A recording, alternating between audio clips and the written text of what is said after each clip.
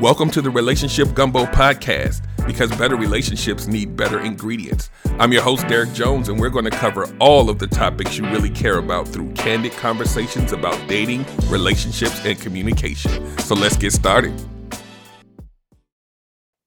And welcome to another episode of the Relationship Gumbo Podcast. My name is Derek Jones, and I am your host.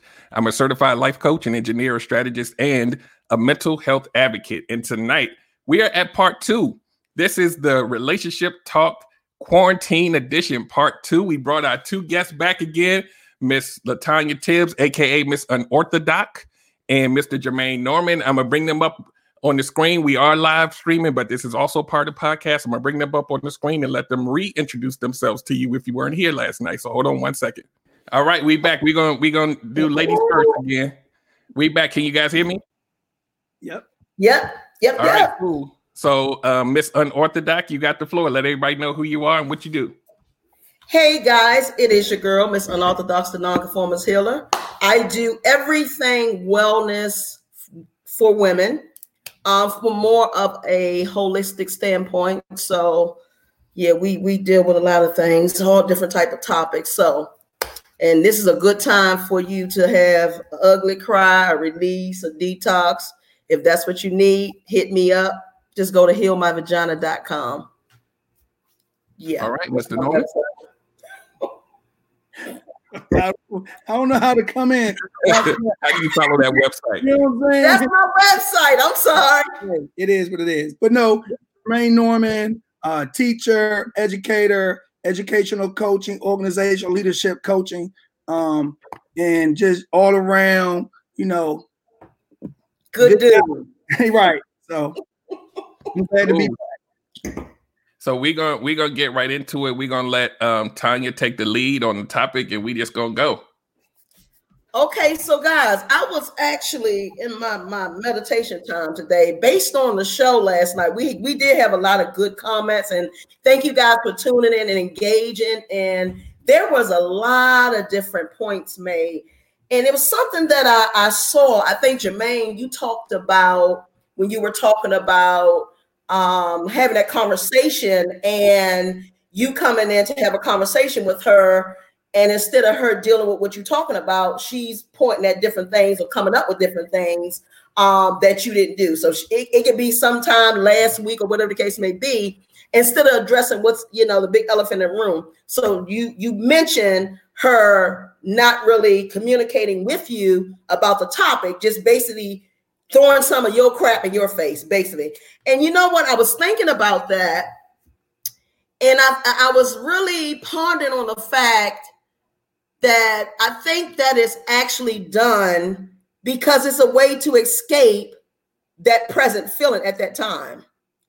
From the standpoint, and let's just get into, if you were a child that was never heard, like you always got told, stay in the child's place, or when you was trying to get your point across, your mom shut you down or your dad shut you down, or God was leading you to say something to the adult, but then it came off as rebellion or smart.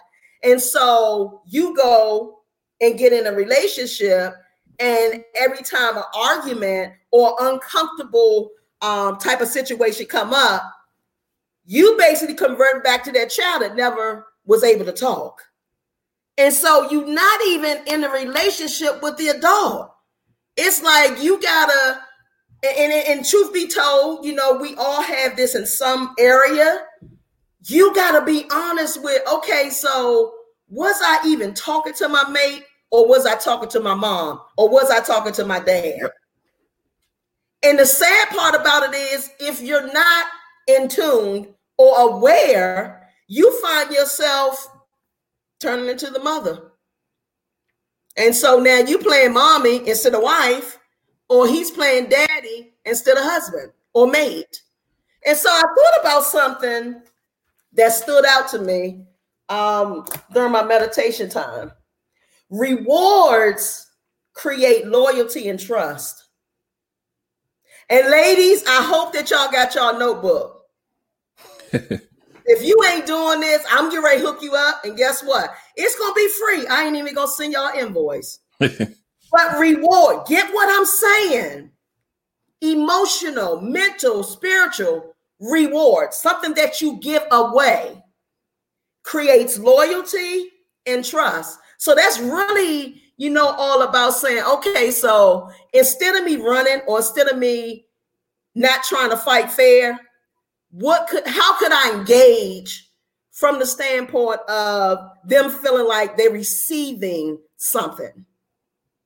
Because if I'm going to give you something at a time that you're vulnerable, because Lord knows women, we intend to, when they share their side with us, we don't do the right things with it. So really being mindful, okay, he had a vulnerable point. I need to be real careful what I say. But when your emotions is up here, you don't fight fair. So you want to attack. So I was just thinking about what you said last night, Jermaine, about the making the deposits. How many have y'all made any love deposits in your Boo Thing account today? Have you made any? I'm just asking. So what do y'all think about that? Rewards bring loyalty and trust. I'm gonna let Jermaine start. So I want to just unpack this, right? So first, I'm a hopefully I can get to all three, but I don't think when I start, I think you're gonna stop me, right? So one, you talked about the conversation we had yesterday about confrontation. So let's you're talking about confronting. It's an issue, it's a problem in the relationship. You confronting. And we've all heard this. What's wrong with being wrong? Right? So many of us have this defense mechanism built in from childhood where we don't want to be wrong. We get into the blame game and not want to look at ourselves. It comes down to so spiritually it's like, I don't want to be exposed. I don't want to be exposed. I don't want to be seen as inferior. I fear that moment, right? So am I not holding up my end of the relationship? So if I can defend or deflect from that moment, then I never have to deal with myself in an area of shortcoming, right? So that's like one part, right? And so then when you go into the quote that you said, right? Rewards create loyalty and trust. So this part is tricky because now I'm gonna tell you about me. My reward, my childhood, my reward was anger.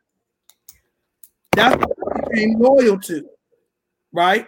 So this reward can be both positive and negative. Yes, it can. In my childhood, most of the people, the adults I was around, the reward or / tool that was used was anger. Yeah. So what happens is because you see that tool being effective, you go back to it over and over again. And now when it's time for you to graduate to another level, you want to still use that old tool on this new level, but it's not effective. And you're not exactly why?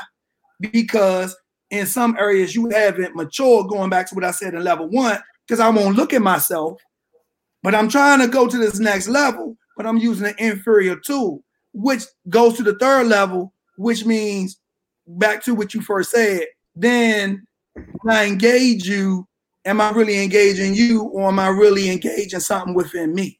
Yeah. Yes, sir. That's true. And even like just on a real quick scale, like a lot of times when I was in certain relationships, it was kind of like while you in the midst of the confrontation or the argument, it was kind of like, what you said hurt me. And then it's like, oh, you ain't hurt. You playing the victim. How many times y'all heard that? Right. And I'm like, so you just diminished the fact that I say that we can still talk about right or wrong, but I just told you how I felt. And that's what I was talking about yesterday. When you consistently do that, guess what I'm not going to do in the future? Tanya got kicked. She'll be back. She probably just got to refresh. And you guys know this whole internet live streaming thing has been a little fickle because everybody's on at the same time now. So these servers aren't used to this. So She'll be back in a second. So we just gonna keep going. Like we not, we all. This is a little. I'm gonna call this the Avengers, right? Avengers Assemble. We got one team member that's off, so we gonna keep going. No, but I mean, I think if you go a little deeper, right? I think we weren't taught so many things, right? Functional in terms. Welcome back. We weren't taught so many things functional in regards to, as we said yesterday, fighting fair, right? So what happens is, going back to what you said earlier, I think as a human being, we should all want to hear and be heard. Yes. But many of us have not been taught how to hear. We all focus on to be heard. So it's like this half of the equation is not balanced because we only focus on, I want you to hear me. And then you saying, well, hear me. And we both want to be heard, but nobody's listening. And that's another piece. So if you haven't been taught how to actually listen, right? So, we all grew up in, are you listening to me? Huh? What did I just say? And then you say, so it's active and passive listening, true engagement. That piece is a crucial part to, this component of making sure that your spouse or your mate, your boyfriend, whoever you're dealing with, is really heard and understood. Yes. Yeah. That is so key. That is so key. And then really going back and saying, okay, so what I hear you saying is this. Is this correct? Because I don't, everybody's perception is different. Right. Yeah. So you gotta ask. I know for me, because I'm always on 10, I gotta, okay, so this is what I hear you saying. If this is not what you're saying, can you explain to me what you said? But see, even in that is sometimes taken as, see, you just being smart.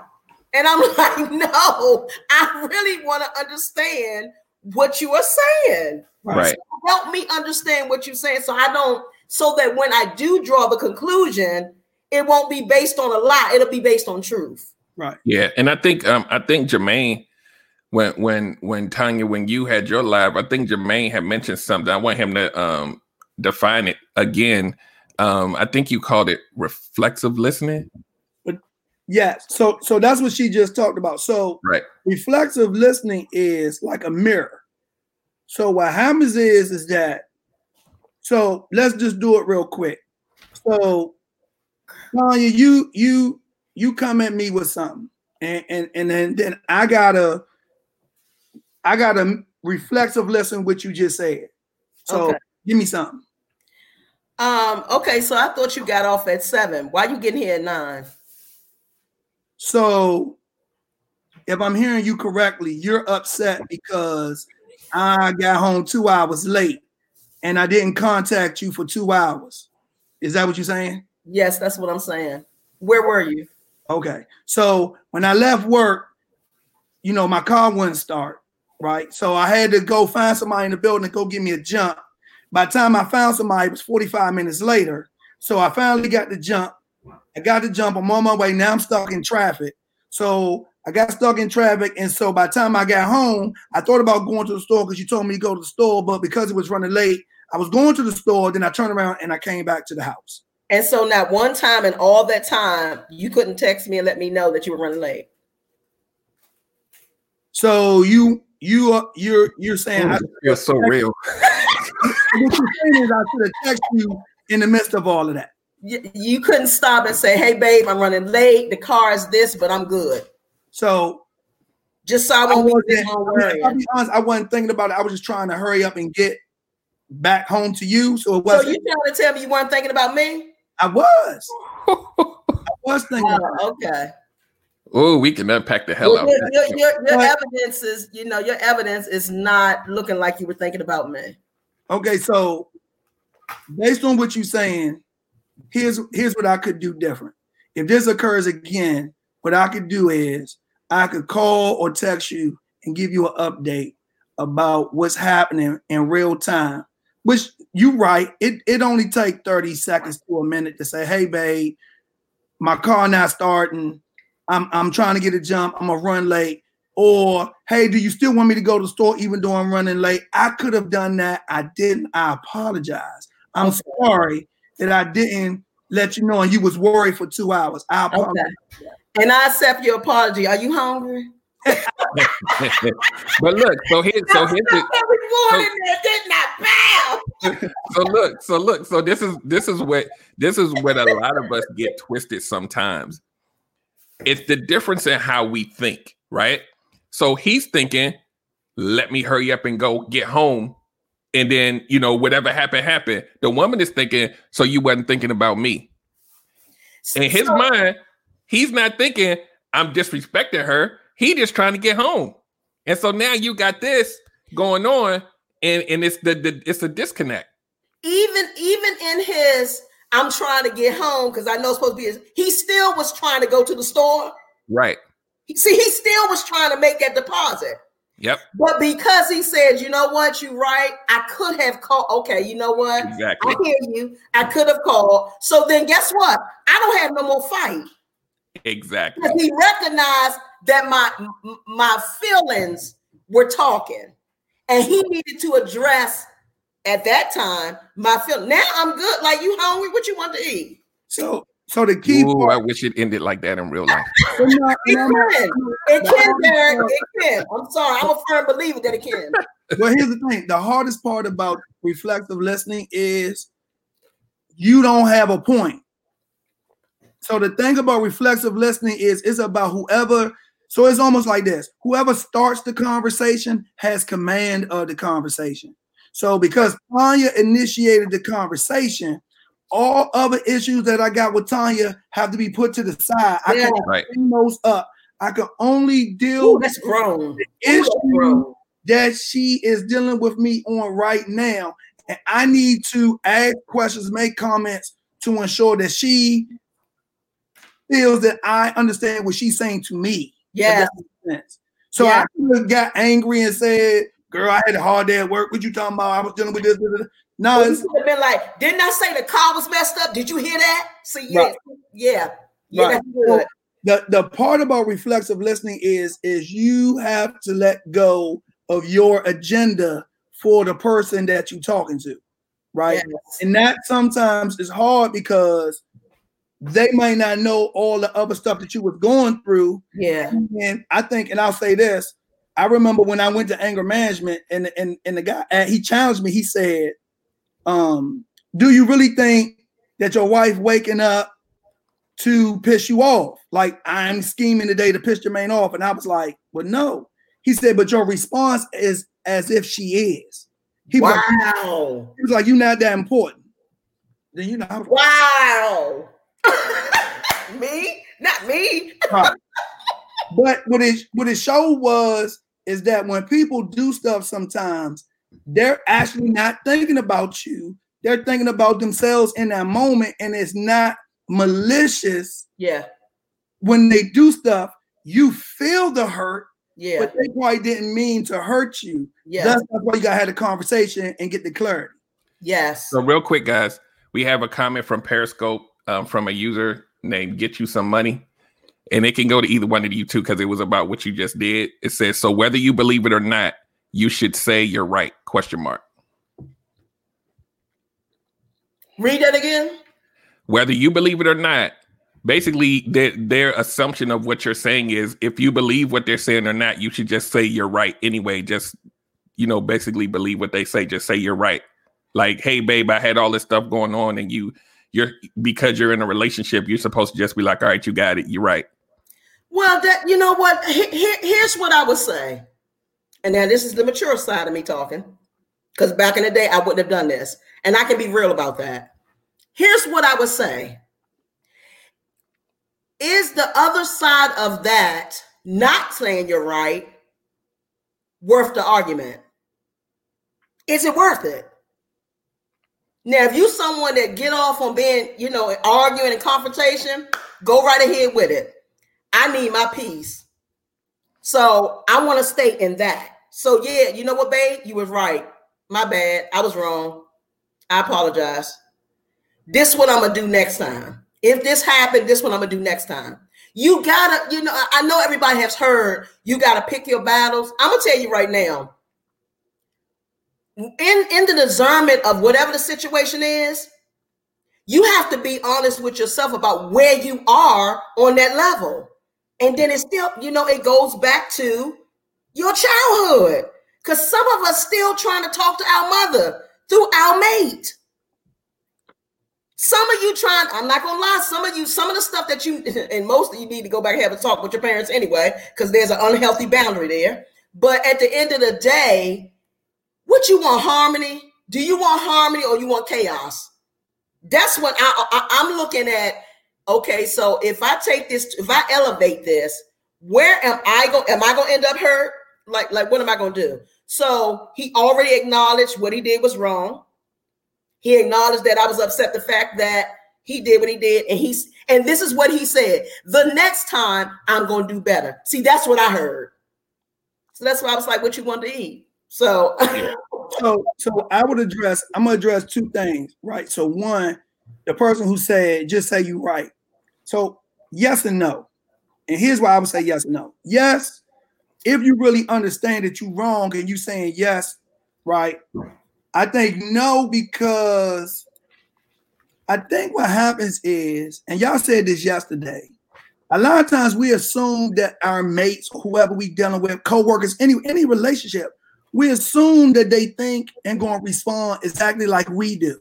Exactly. Right? So what happens is in the confrontation is this opportunity to learn a different perspective from the person you're in relationship with. So us going back and forth doesn't always have to be contentious, but right, when she said you couldn't contact me, right? And this, again, was a scenario, but I've been in those moments where I've been so singularly focused on the task, I didn't communicate. I didn't understand the worry that she may have had because she knows I'm normally home at a certain time and I didn't arrive, and now she may be calling me and I'm not answering the phone. So now you teach me something that maybe I wasn't aware of through that conversation. Yeah. Right? Now somebody, I got people on my other device chiming in. Danielle said, well, what about repeat offenders? And like that's a whole nother. Yeah, I was gonna talk about that. Okay, go ahead. You go ahead, take the lead on that. I was Danielle know I was listening. So the other perspective for this, the other perspective for this, and where a lot of relationships fall is, and I talked about this yesterday too, about the stacking of the negative emotions over time. If you do not have an active, open communication with your partner, the exchange that they had would never happen. Because Jermaine could have been like, why are you asking me about that? What you accusing me of? Because it feels like something else y'all went through that was unresolved. And so now it feels like an attack, even though she might have just been worried. And now when you get defensive with her, now she got to fight you back. And now then nobody wins because you didn't spend the time to alleviate some of that other pressure. Nobody's perfect. It's probably always going to be something there, but at least the respect level is there because we already handled this stuff. So when he doesn't come home, you're not assuming, well, maybe he might be doing something he's not supposed to do because y'all already had these conversations and you got to a place of peace and calm. And this might have been out the way, but he's not necessarily a repeat offender. Now, like if you got a dude that cheated on you 300 times and then he late, you might be like, you know what? I don't know. Last time he went to 7-Eleven, he met up with 2 chicks and he went to 7-Eleven tonight. Like that's some damage that you got to try to heal from. Well, that's when you should go on a hiatus and not date. Oh, absolutely. It's time for you to you're gonna have to spend some time by yourself. If you're looking at him as a offender, yeah. Let me ask y'all because I think this is another elephant in the room, so to speak. Okay. How do we deal with, as Danielle said, repeat offenders? How do you deal with a situation where you feel like you have clearly communicated something that's going on in the relationship, and the other person will say, yeah, you're right, I should switch up, but they're not switching up. You want? Go ahead, get it in. Woo! God. Get him. Look, I got hot. No, all jokes aside. Here's my answer to that. If something is repeating itself and you give the same response, he or she, they don't have to change. You know why? Because there's no consequence. The same thing he or she gonna say, well, she went off the last time, I just deal with her going off. So when do you set boundaries and say, you know what? I'm not going to deal with that. If this go down again, I'm out. I'm out. And follow through. Now, don't say I'm out, take one bag of your mother's house, and as soon as he called, you going back. No. And be honest with yourself about some things you just can't allow to continue to happen. Like, come on. Okay, prime example. Let me just give a scenario. Especially if he's tipping out. Let's say, for instance, he's cheating or he has cheated and there was a possible STD scare. Okay? And you forgave him because you want to work this thing out. Okay. And then he happened to fall into something again because, you know, y'all tend to fall into something. He intends to fall into something again. If you keep accepting it, he don't have no grounds to change. He showed you or she have showed you who they are. Now, if you want to accept that, then you go right ahead. I mean, come on. They're used to your routine. They're used to you responding like that. So it's like, yeah, she just crying wolf. She'll get over it. Let me go buy something to eat. So be real with yourself about what it is. If you don't think you deserve better, then stay with him or her. But you give them the option to, but here's another thing. People going to treat you like you treat yourself. I'm going to go ahead and sip on that one. Because I did a show a long time ago called Addicted to Dysfunction. Right. Where the dysfunction becomes the new normal. And you so numb to it that you allow the behavior to happen and you convince yourself that you're okay with it. And once again, I always bring up the kids. They looking at your behavior and they're patterning themselves after how you're reacting in this situation. Because it's not like they don't feel it. They feel when you pissed off. They feel when you mad. They feel when you just came off of an argument. And they know. And it's like, you know, and sometimes it takes us years and decades to really get it.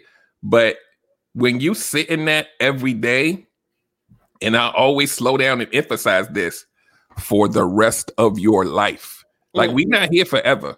You gotta live in that dysfunction that you made comfortable for the rest of your life. If you married or whatever, you in a long-term relationship, that's a lot for you to bear every day. I always finish it up with, and when you do become that person and it's not you, who are you? Who are you? Yeah. Let me ask you this, because so same scenario, and I want to dial your scenario down slightly. Here's what I mean. So what Derek just said is you're functional, dysfunctional, right? So you functioning in dysfunction, right? So I think everybody who listening may have. So example, to me, relationships is not just romantic. It could be work relationships. It could be, your friends. It could be, all the different type of relationships. Yeah, even with your children, your parents, what have you, right? So the question is, let's say it's an issue that's not necessarily a deal breaker for the relationship, but it's something that's still important to you. Right. Okay. So Tanya, you said something that was key. You said boundaries. So if we was to give everybody at least a tool, what's a healthy boundary where you saying like this thing is really bothering me, but it ain't so bad that I'm willing to leave, but I really want this to be resolved. What's a healthy boundary for someone that is asking for something from their other person in their relationship, and they maybe they're not mature enough to really do the work to switch up. Maybe they just like, I ain't switching up. Like, so what would be an example of a healthy boundary in that type of scenario? Well, actually, you have to be real with yourself, what you're going to accept. And if you're going to choose to accept him not switching up or her not switching up, you've lost the right to complain about the thing that they're doing. Period.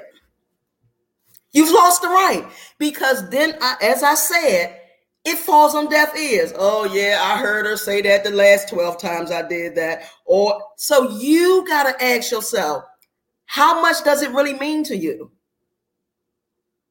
How much, and then you got to understand, okay, so if this thing that he or she is doing, is it stunting my growth?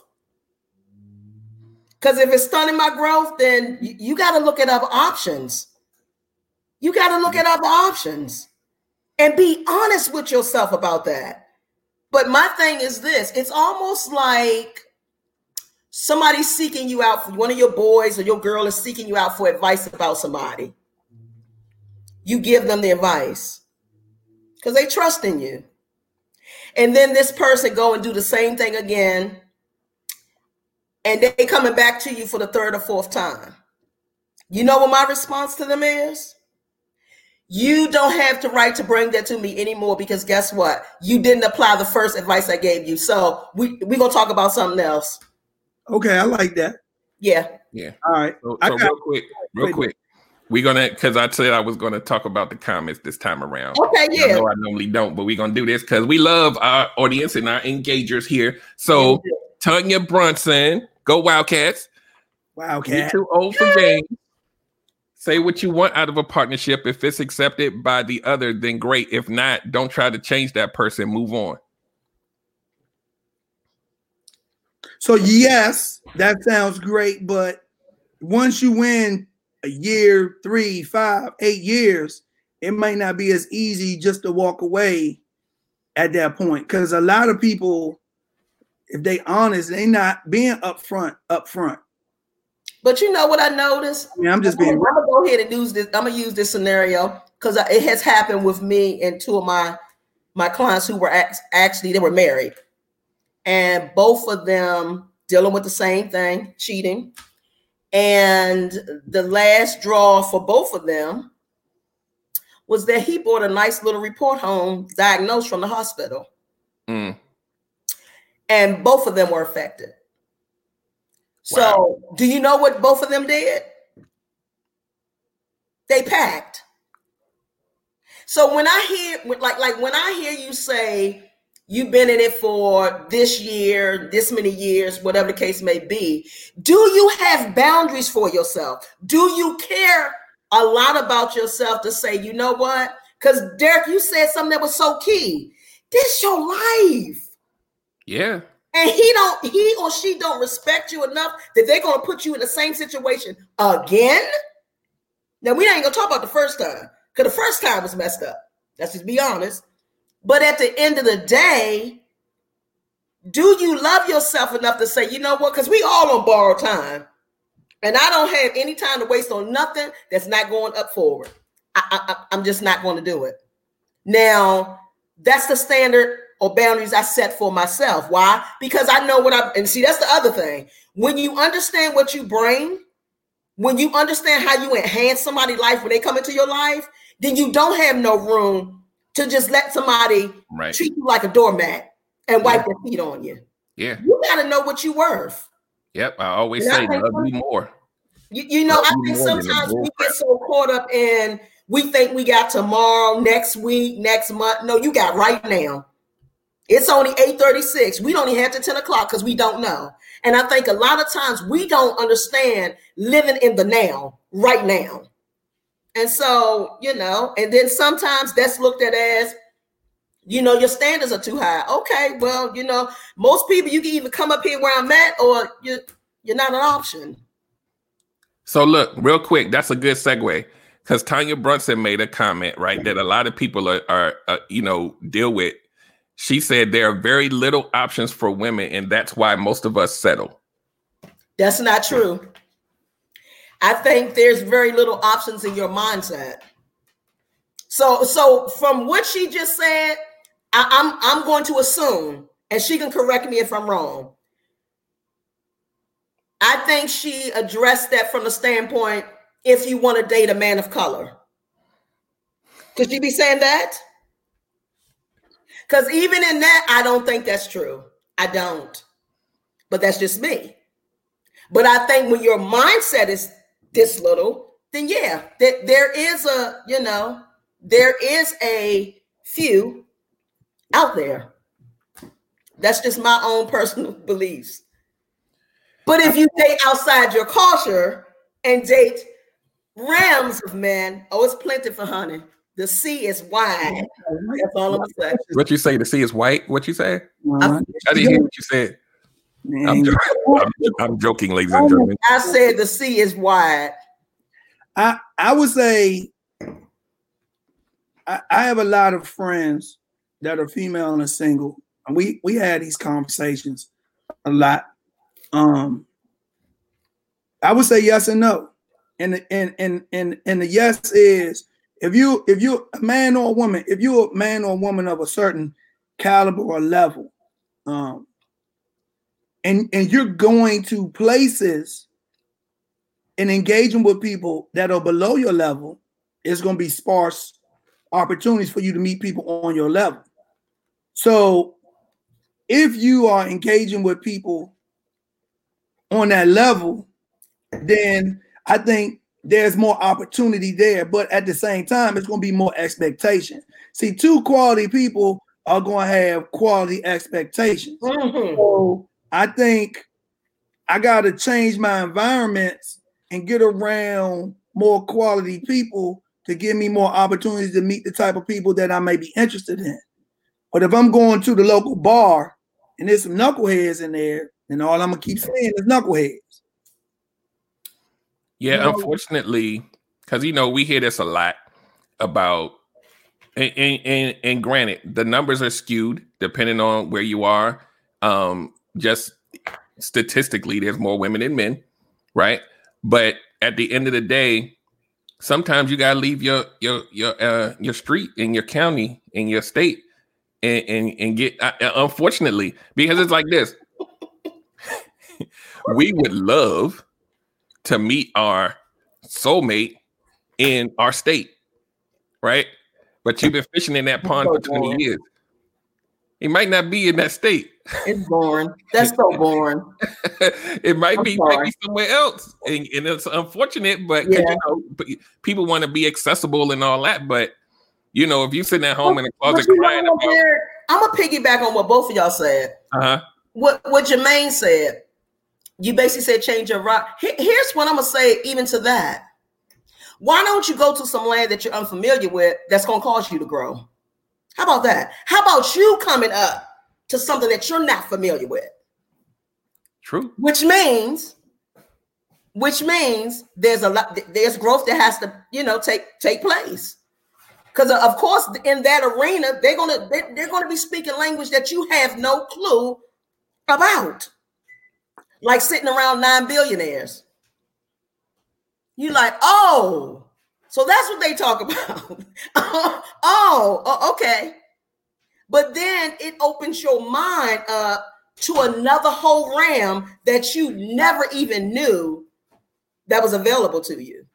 And so I think go ahead. What I'm hearing in that is, like on my job, sometimes your boss or someone on another level may say, hey, come to this thing with me. And you like, I don't want to go to that. Oh, that's uncomfortable. Yeah. So yes, guilty. Exactly. Right. Those are those moments when you get exposed to people on other levels and then your world open up, right?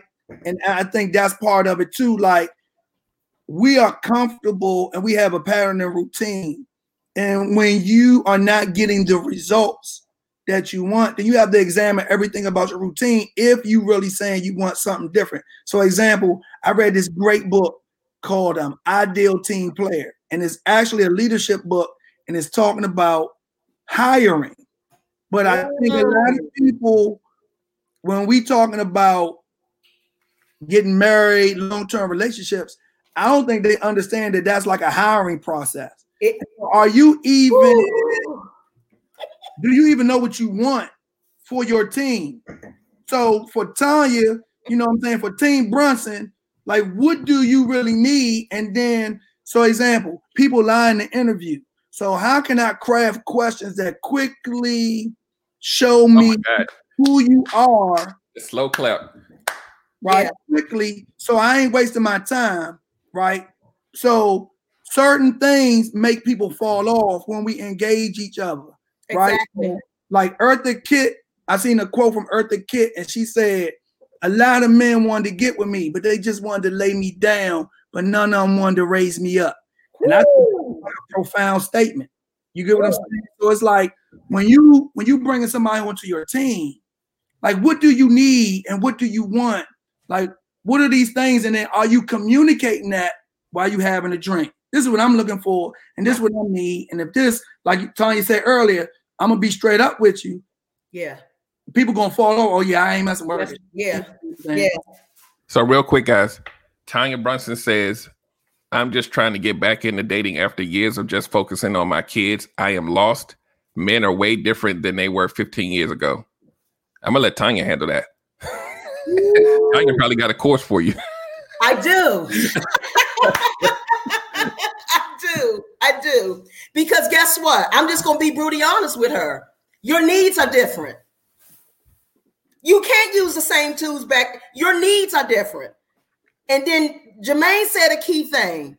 Know what you want. Know what you want. I get that the game is different, but guess what? We still attract to us what we are. You got to look at your mate as a team player. Would you really have him on your team? Would you have him on your team? If certain things go down, would he hold your back? Would he be able to take the baton and go forth? See, a lot of us, first of all, we don't even accept that we deserve a certain thing on a certain level. And so when we say this to people who are down here, oh, well, you just sound like you act like you better than us. No, I require certain things. And I use this analogy with my clients all the time. Matter of fact, I think I used it with Derek too. And Derek's probably going to laugh when I say this. But here's my thing. You got all these different shoe stores. Everybody loves shoes, men and women. You know what type of shoes you like. You got Payless. Ain't nothing wrong with Payless. That's where you at. But then you got Jimmy Choo. Or you got Louis Vuitton red bottoms. You got to find out, where do I want to shop for my shoes? I like Jimmy Choo and red bottoms. I'm not down to the person who like Payless, but don't expect me to come from that level down to there.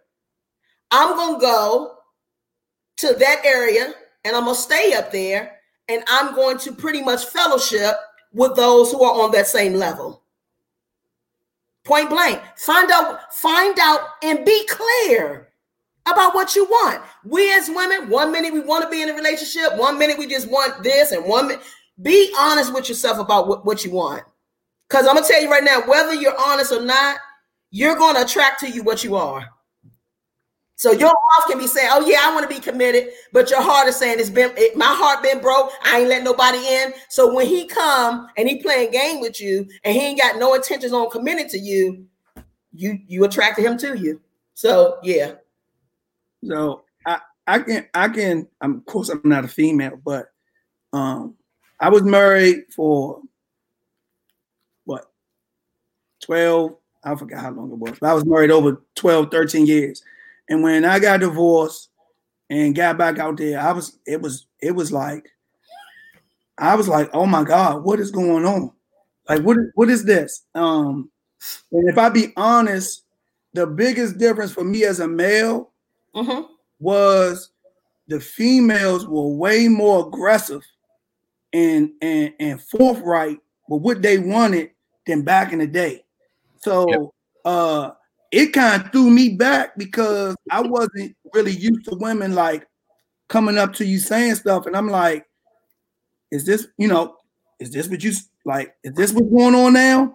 And so I would say on the other side, I think some men, because women have become more aggressive, it's made men more lazy and feel like they don't have to. Oh, okay. It made us more lazy, and so we don't have to have as much game to pursue women. So there's still women who say, like, I want you to pursue me, but it's so many women who are aggressive that some men like, I ain't even got to chase that one over there because it's these 3 hungry ones over here. I can just go in and eat over here, and that is a messed up scenario for women of character because it is less men in that scenario. And so somebody posted on mine. I'm just going to jump in. They was like, "What about online dating? What do y'all about that?" Oh God! I have no experience, so that's why. That's like a part 3 show in itself. It is. Well, I am. I'm sitting back and I'm watching it. Okay, so let me piggyback what you just said. You're absolutely right when you said that. The men say, "Well, I ain't really gotta, do all this for this one because there's 3 over here that I can eat from that." Yeah, and most likely when they eat from that, that's food poison. That's cool. That ain't gonna last long. So if that's the table you eat from, let him eat the poison food. Now, when he ready for a real meal, that's fine and wine and dine, then he'll grow up. But anyway, so here's what I would say about online dating. Whether people realize this or not, because people are crafty with words, pictures speak. Pictures speak. You can look at somebody's picture and tell a lot about them. And you know what else, Tanya, real quick? I don't want to steal your little point there, but you must go ahead. People are crafty with words, but them words ain't really that crafty. Well, not by and large. Because I'm a proponent of people's words betraying them. There's some good ones out there, but most of them ain't that. They not that smart. Let me say this. Let me rephrase it. Men are crafty with words, but there's a lot of naive women. Yes, so I agree. When I said that, I agree. It from that standpoint, let me tell y'all something. Like, I'm never gonna be out of business. I'm never gonna be out of business. Never. Women don't know game. I'll give you a prime example. How did he approach you? Because based on how he approached you is how it's gonna end. But a lot of women are so they're so needy when it comes to attention. Yep. That I give it 30, and I done seen it play out because I work with single women on a regular.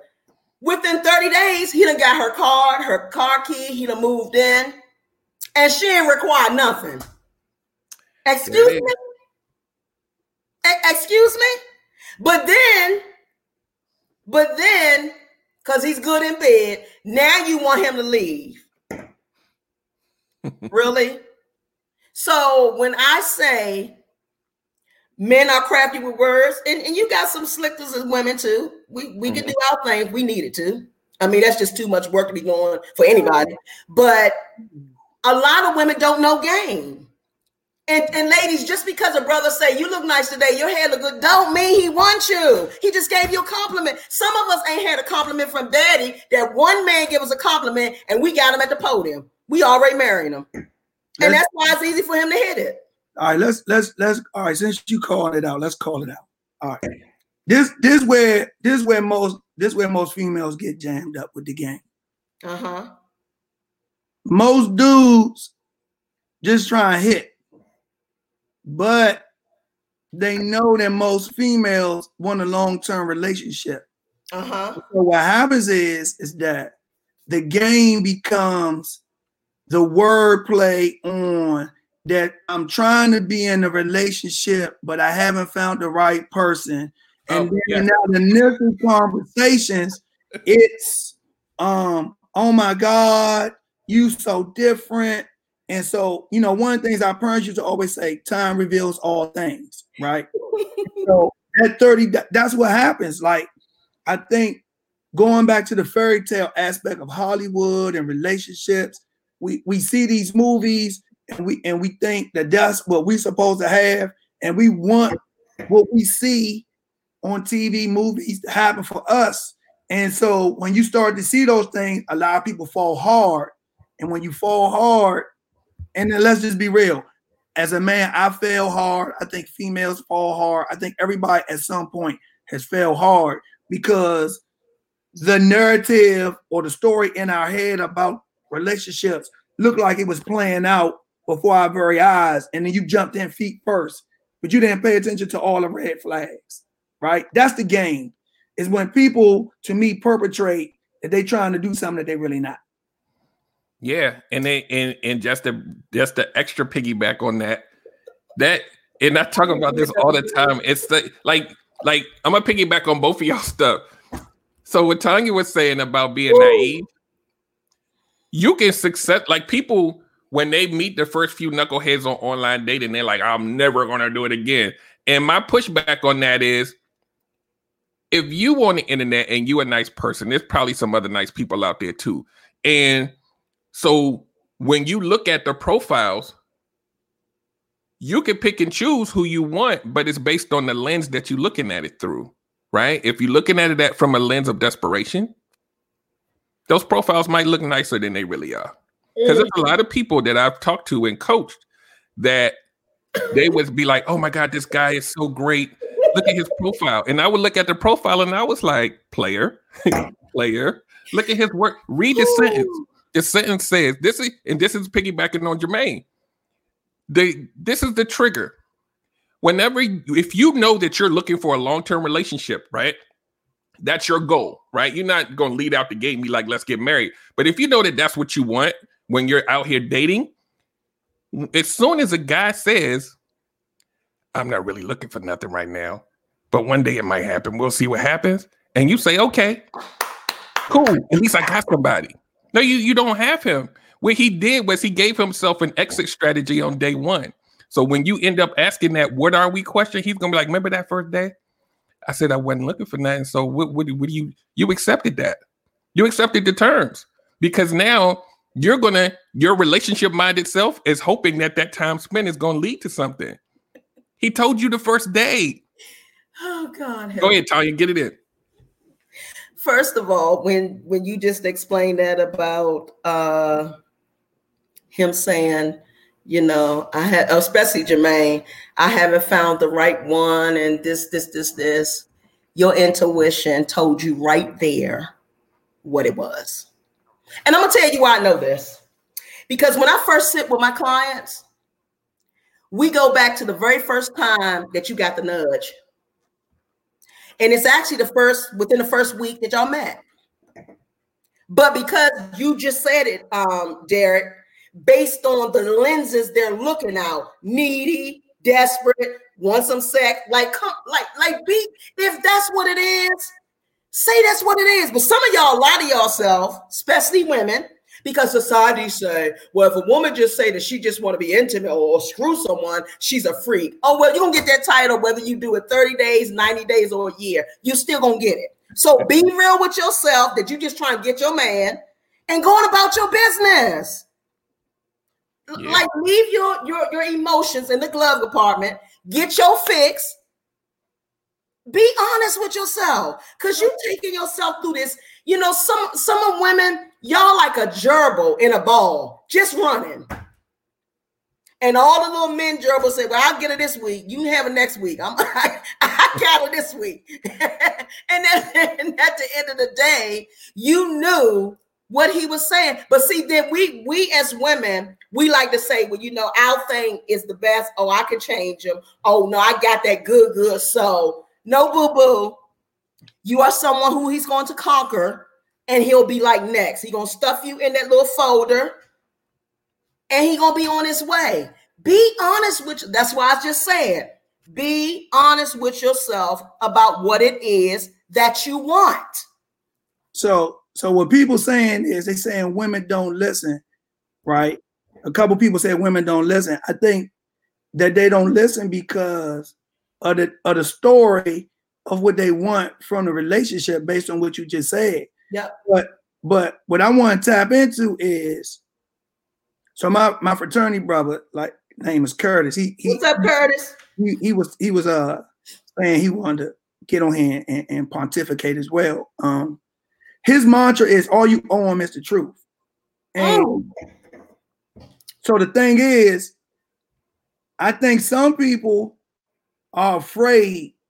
Now this is gonna come down. I'm gonna say this, and I'm just gonna let you go with it. Okay. I think some people are afraid to let their inner freak out. So what I mean by that is, now in my experience, some of the most insecure people on the planet are dudes. It ain't women. We make women think that they're the most insecure.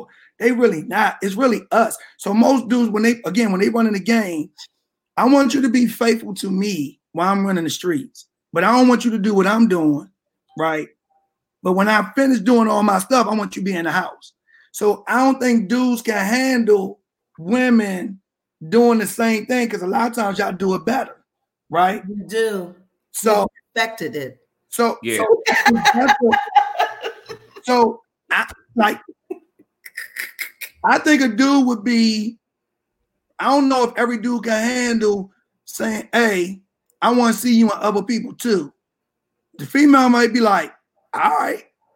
Exactly. Yeah. And then, well, who you see? What's his name? How many? I need to see your phone. I'm on. So real quick, I'm gonna address a question that Tanya Brunson had.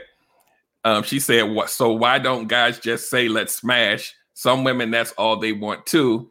If she says she wants more, then leave her ass alone. So I'm gonna tell you why this happens, right? And Jermaine made this point earlier about women wanting relationships and dudes just wanting to smash. Well, if I'm a guy and I just want to smash, but I know you're relationship minded, right? The potential for you to be relationship minded as a woman is high.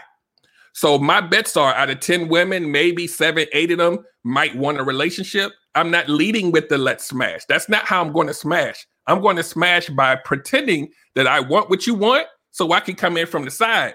I'm not going to lead with the smash, because if I really like the way you look and how you're carrying yourself, you might roll if I lead with the smash. But if I lead with the relationship, we might get to the let's smash, but at least I covered both bases. That's the mentality. It's a numbers game. Like, we're only going to do what's worked for us before, right? So, like, I always use the analogy. If the woman that I'm with likes her hand rubbed, the next woman, I'm gonna try to rub her hand because I think that worked for me. So if leading with the relationship then make me smash 20 times in a row, guess what I'm gonna do when I meet you? The odds are in my favor. There are women out there that just want to smash, but what are the odds of you meeting her just on a regular day? You're going to meet the woman that may want a relationship more than you're going to meet the woman that want to smash. That's how we think. Okay. So and most people, so I'm gonna just, and this is something we said that we were going to talk about. Okay. My whole life, my whole relational background from growing up, I see it's a lot. Like, I just saw Aisha say something about, what y'all just said, right? And so my whole relational construct was based on lying growing up, in my teens, in my early 20s. And so switching to telling the truth was a different, it was just different because so much of the game was about not being completely honest about who you were, where you was at, and what you wanted, right? But when you get to that place, there's a lot less stress because you ain't got to remember 19,000 lies. Okay. I'm going to piggyback off both of y'all. But both of y'all can agree with me and say, majority of the lies got you exactly what you wanted, right? Facts. Would you agree, Jermaine? Say it again. Would you agree? Majority of the lies you told got you exactly what you wanted. Well, that goes back to your quote about the rewards. Yeah. And loyalty. Okay. So here's the thing. Women, I don't know why and it's so funny because every time I hear this, I think about Deron doing the boyfriend girlfriend thing. That's another whole topic. But we give him everything, Mm-hmm. and we call it getting to know each other. Why he got to know everything? You don't say nothing. And so what he do, I call them game chips. He takes those game chips and he store them. And he pulls them out when he really want to get something. So he become the thing that you say you want for the time being. Now, women, the reason why they do all of that dreamy stuff in the beginning, because if he told you when he first got your number that first day that all he wanted to do was smash, then that conversation or whatever that would be wouldn't go nowhere. So stop lying and saying that we want men to tell us right off the front that they want to smash us. You know it. We lie to ourselves so much. First of all, we as women, we know we look at a guy, we know we want to sleep with him. So if we would just be honest with ourselves, we know before he even approaches. Because it goes a little something like this. Wow, I bet he is really good in bed. But see, a lot of us, we just lie to ourselves and act like, no, I'm saved. I'm just trying to do this thing right. Whatever. Stop. You already know what the game is. And then you get little nudges. It's certain things that he say that comes back up in your mind, or you sleep on it, you dream about it, and then you wake up and you still go totally against the truth, which is that intuition that already told you how it's gonna play out. So then when it play out, now you want to go get some Ben & Jerry's ice cream with your girlfriend because what you knew to be true the 30 days before, you decide to go against it. Go with your first gut. It's never gonna steer you wrong. Go with it. And real quick, so the other side of this, of what I'm talking about, and what Michelle Ford says is the bait and switch. So you remember when I talked about when the guy says, "I don't really want anything, but I just, we'll see what happens." It's like that false hope. But what happens is the "I don't really want anything" guy gives you girlfriend feels. He want girlfriend time. He gonna treat you like a girlfriend because he know ultimately underneath all of that, that's really what you want. So now you got the reward. That reward bought loyalty. So now you not dating no other dude. You sleeping with him and you not sleeping with nobody else. But remember, he said he didn't want anything. So he get to do what he want. He just tricked you into loyalty by making you feel like a girlfriend. And I did a show called Wifey Duty's Girlfriend Title.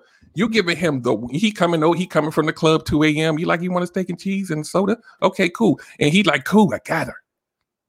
And now it's 6 months later, a year later, and you like, so what are we doing? Like, you already knew what it was. You gave that the cow and the milk thing. I don't even know that whole thing. You gave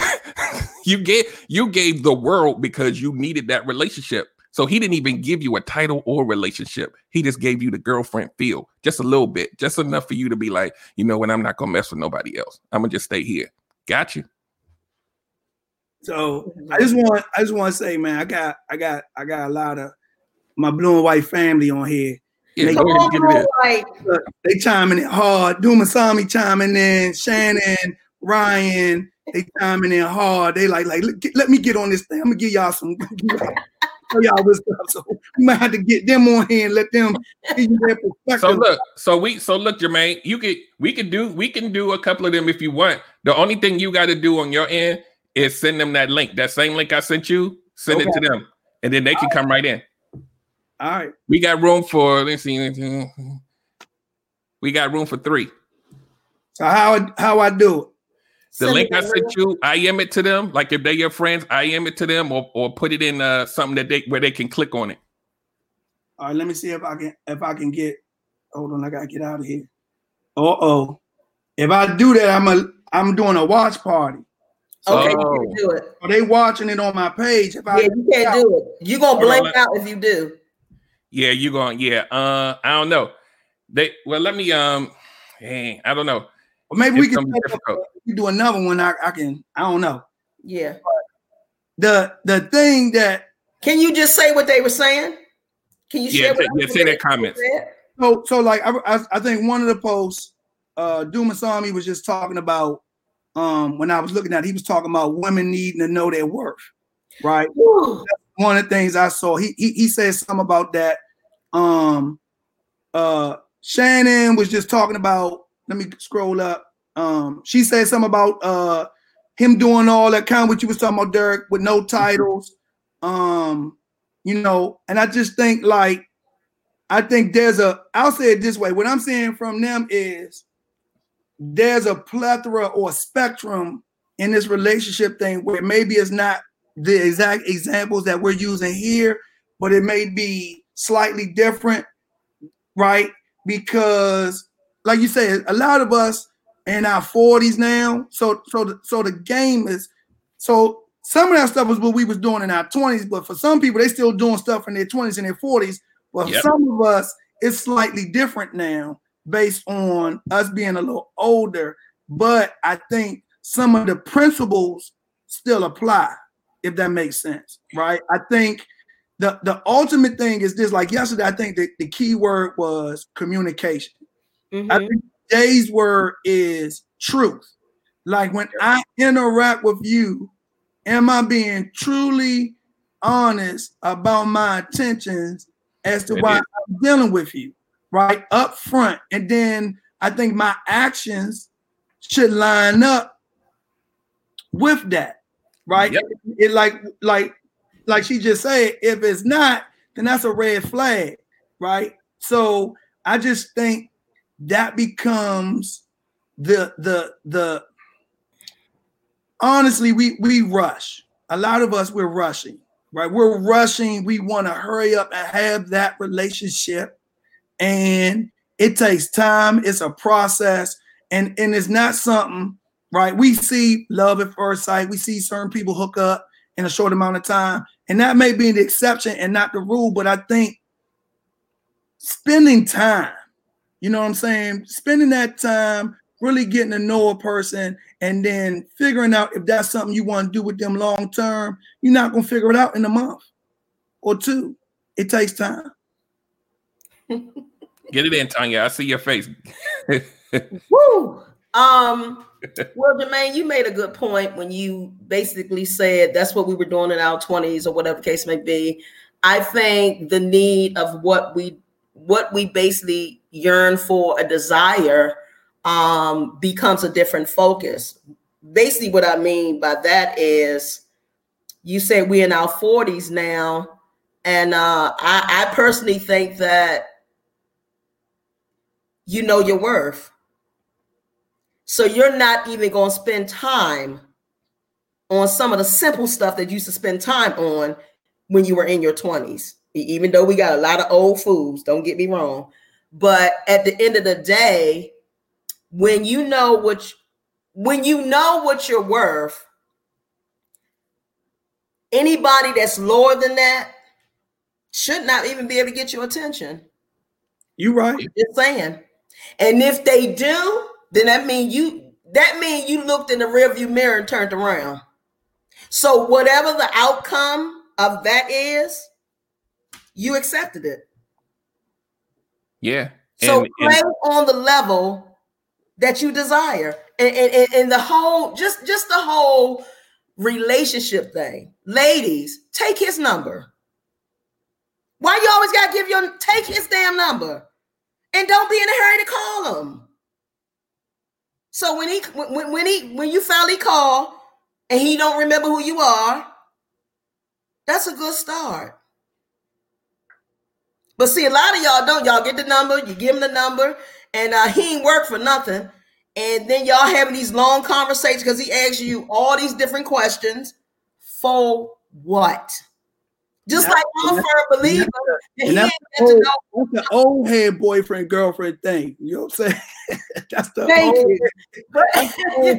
You know what I'm saying? But no, I'm serious. My thing is, first of all, why do you have to tell the whole gloom and doom of your past?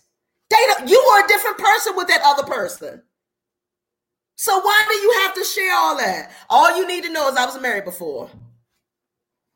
Yeah, that doom and gloom conversation is the pathway to hell and terror, man. Because a predator, they eating that up. They already like trauma, dysfunction. Cool, this is gonna be easy right here. But exactly. the other point I want to make, I'm gonna give it a couple of, I give it 2 or 3 days. I have about Friday. Like, exactly. Ladies, come on. Like, yeah. But here's the difference. A lot of women that flow like that in that cycle, because it is a cycle. A lot of them have major daddy issues. That's the first thing. The second thing is they're actually answering to society. When society told me I need to be married by 30, society told me I need to have the kids then. Society, like, why are you got to find out what works for you. What works for you? Yeah. And be okay with what works for you. Whatever you decide to do, you ain't got to check in with nobody. You grown. Yep. Check in with somebody for what? Are they paying your bills? Are they taking care of you? But a lot of us do not have a foundation that, you know what, this is my worth. This is what I'm accepting, whatever. If this is what I like, this is what I'm doing. A lot of us are so grouped into the masses, and then it looks a certain way to our girlfriends or to our family. And that's why most of us stay in that cycle. That's exactly why. Yeah. And the one thing that's the easiest thing to do, but a lot of people don't do it, is have that intentions conversation early. When you know, first of all, if you are able to state your intentions and the other person is able to state their intentions, you could say, well, they could be lying. Yeah, but their behavior pattern's not going to lie. When you start with a baseline of what they say they want to do and what they're looking for and what they're trying to be, now you have a baseline to match their behavior against. If their behavior don't match up, you got to love yourself enough to be like, remember that you said you not okay, cool, I'm out because I love me more than this bullshit right here. But you know what? Most women are so needy. They go. Yeah, they're not gonna have it. They don't go with the actions. They just want somebody there. They don't care what the intentions are. But look, don't get it twisted. And so, like, I'll say this to some of the comments. The comments ain't specific to this one scenario, right? It could be a slow play, right? Yeah. So the slow play is we 40, like Aisha got on me, 47, right?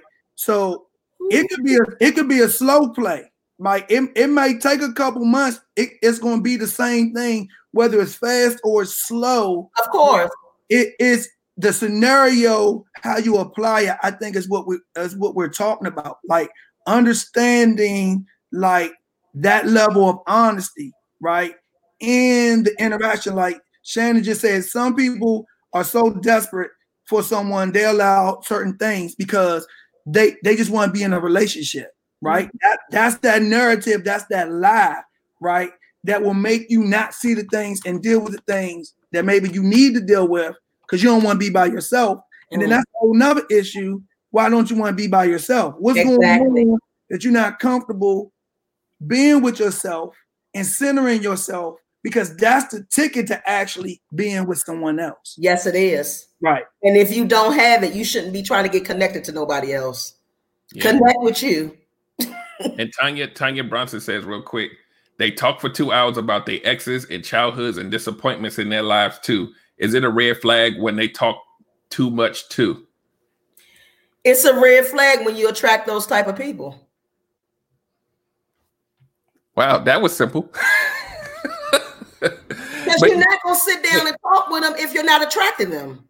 And something in you that keeps drawing that type of man or woman to you.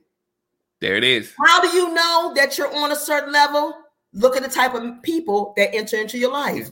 Your results, it's going to tell you what's at hand. Yeah. And what I always try to tell people, the analogy I use is, we're talking about predators, right? Let's say this person is a predator, right? Their intentions aren't honorable, right? A lion isn't going to go attack a prey that's not appetizing to it, right? They're only going to go for something that they know that they can conquer, and they can know that real early just by the things you talk about. That thing that Tanya just talked about, they talking 2 hours about their exes. I'm pretty sure that conversation is all about how bad the exes were and woe is me. That's a play to connect to what most men know about most women. You've been hurt by a dude before? Me too. I've been hurt before too. You know, my childhood and all this stuff. When they get that connectivity, the nurturing side of you wants to care about them more. Gotcha. That's a job. I'm sorry. You should be sending him a damn invoice. You just became his damn counselor. I'm sorry. If that's what you're talking about on your first conversation, and that's what your getting to know you session is about, is the doom and gloom, red flag.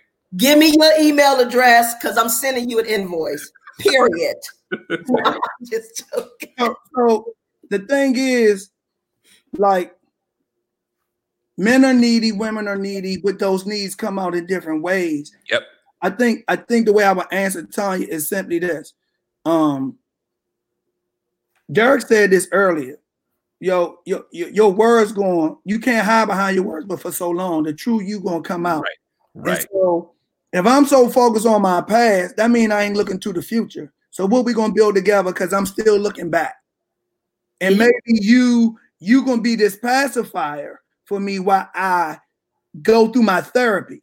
So am I getting ready to go through a therapy session, but I just need something to pacify me as I go through my withdrawal, right? So that's why I'm still dealing with my past versus looking forward to what's going forward, right? Because that's a different conversation. If I'm about moving forward, there's a different conversation. It's about plans. It's about the future, my goals, my aspirations. And like someone said, look, I told somebody this, hey, look, I'm too old to be going backwards. And I was like, time running out. Like I got to be going forward. So I ain't got time for. Like Kevin Hart said, some of y'all just looking for a death buddy, somebody to die with. That's true. You want to die with me? You want to die with me? We together. So real quick, Michelle Ford says, I've had good men in my life over the years, only one crazy person, but for some reason I seem to be attracting married men these days. I'm not leading them on and make it clear that I don't entertain married men. What's up with that? That's because your mouth saying that you're not looking for one thing, but your heart is saying, I don't want to be committed. I'm sorry. I'm sorry. That's what married man coming into your aura says. Or fear of commitment. So I'm assuming she's single. I'm sorry, but yeah. Huh? As I'm assuming she's single, right? I don't know. I think the overall comment, I think whether she's single or not, is she's trying to figure out like what Tanya's basically saying is, what is she giving off that married men keep trying to holler at her? I think I made it plain and clear on the other podcast where I said, because I'm very familiar with what I don't want right now, what's going to show up? Men who don't want to be committed, and most likely married men. You got to be honest with yourself about what it is. And a lot of us. She said she's single and not looking. Okay. So my question to her would be, where is she meeting these guys at? Right. Mm-hmm. And then the second question would be, like, how soon after their introduction are they revealing that they married? Yeah. So I'm not disagreeing with you. I'm not even gonna touch that one. I'm not disagreeing with you because I'm, that is my area, but I'm just saying for me, when I look at it, I'm looking at, all right, is it a certain location that you're going to and you frequent that spot? And that may be a spot that these type of guys are frequenting. and you might be having a drink and they having a drink and y'all start chopping it up. And then in y'all conversation, you know what I'm saying? Because again, whether we want to admit it or not, married dudes still be trying, some of them still be trying to do some things that they probably shouldn't be doing. And that's because it's a lot of women that's open to it. That's what I was about to say. I'm sorry. It can't be that unless it's a component to be able to handle that. So it's and I always look at statistics, right? It's now, and it's probably been happening. It's just we got a microscope on it now with social media and all this other stuff. Women aren't saying no. I'm married, cool. Because now we glorifying side chicks now, so they like what? But here's the other thing too. Just with that still says I have a fear of commitment, so he is actually a good candidate. Why? Right there it is. I ain't got to see him all the time. He ain't got to be around. Like, come on. Like, yeah, come on. Negative with that. Boy, get out. I ain't playing with you. Get out of here. You married. Get out of here. Go sit down somewhere. Well, why you in here? Like I said, you still got to go. You got to ask yourself why they're attracted to you. Because your energy is pulling and attracting something. You attract what you are at the end of the day. And then, to be brutally honest, sometimes you give off that because the level of need that you flow in is so heavy. So she said, here's some context. She said these are some people that she already know or have worked with. It's not necessarily new men that I'm meeting. Yeah. I'm not even going, like, I could break that all the way down, but I don't want her to become the scenario of what, we're talking about. So I'm going to go to another topic that I think we should kind of talk about right now, because at the end of the day, I'm still going to go back to you, track to you what you are. That it is what it is. This type of work I do, I see it all the time. You want something different, do something different. And a lot of it has to do with the cage that your heart is in. That's another whole life. That's another whole scope. It has to do because your heart is going to send out certain things. So if it's broken or it's guarded, you're not looking for nothing committed. I'm gonna just say this as you pull up your next topic. I'll just say this. People talk about, I hear people talk about this all the time. Oh, I got a work husband, I got a work wife, blah, blah, blah. I see people, no, seriously, I see people at work. Oh, I see it too. Flirting with each other, right? And I think sometimes some people could be joking and other people think it's real. And, some lines may get crossed and people may actually be trying to see what's up based on some of the interactions, right? So like, where I, people I don't really joke with people too much. Now, people who really know me know I got a whole bunch of jokes, but exactly. I don't joke with everybody because I don't want no confusion about what it's supposed to be about when we in certain settings. So certain settings, I'm an a-hole. So, that way I don't have no drama. So, I mean, that would be that's going back to what we said earlier. That might be a boundary issue where maybe, the work stays at work and your social is social and it's separate and you're not having social settings with people that you work with. So those things don't get misconstrued. Exactly. Yeah. Or make it clear. And don't kiki when you're making it clear. Because, some of us say yes and no at the same time, in the same sentence, the same breath. And good and well that, you're saying no, but you like the attention that they're giving. So part of you is really liking it. But anyway, so this I want to talk about attachment, guys. How do you know that you are mentally, emotionally, spiritually detached from the last person you were involved with? That's a darn good question. Ooh, let's work it out. Let's work it out. You said, how do you know when you are detached mentally, emotionally, and spiritually from the last person that you were involved with? Because if you still emotionally and spiritually attached, you going to somebody else, you not single. And that next person really don't even get a fair chance because you still locked in.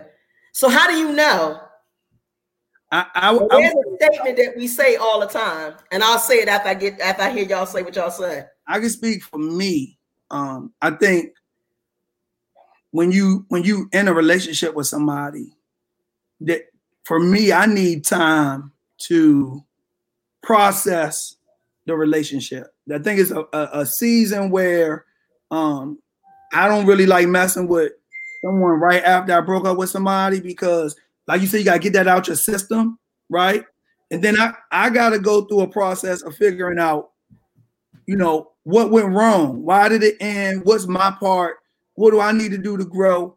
I think when you know that you really have detached is when you can be in their presence and not feel anxious, angry, hurt, bothered, and you're generally happy to see them be whoever they are and what they want to do without any feelings one way or the other.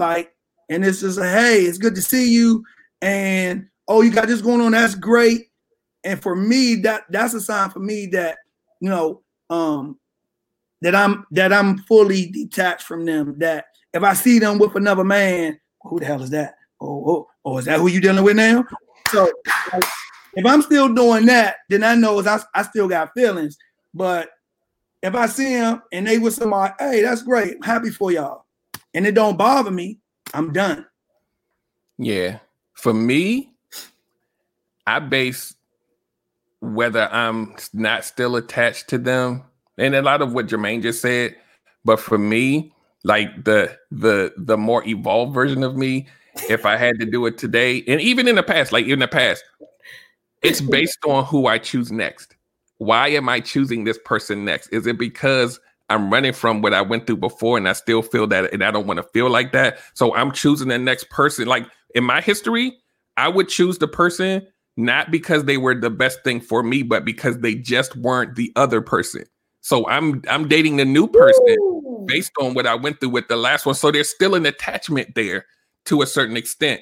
And so for me, when I know that I've totally detached is when I'm making a decision and it has nothing to do with that last person or the last 2 or 3 people or what. I had a long stint where I was making choices based on prior traumas and prior pain, and you never release it. When you never release it, you make decisions and they end up being dysfunctional. It becomes a pattern. So when you know that you are self-aware and you've healed and you making a decision based on you and not the whole host of experiences, like you learn from your experience, you hold that.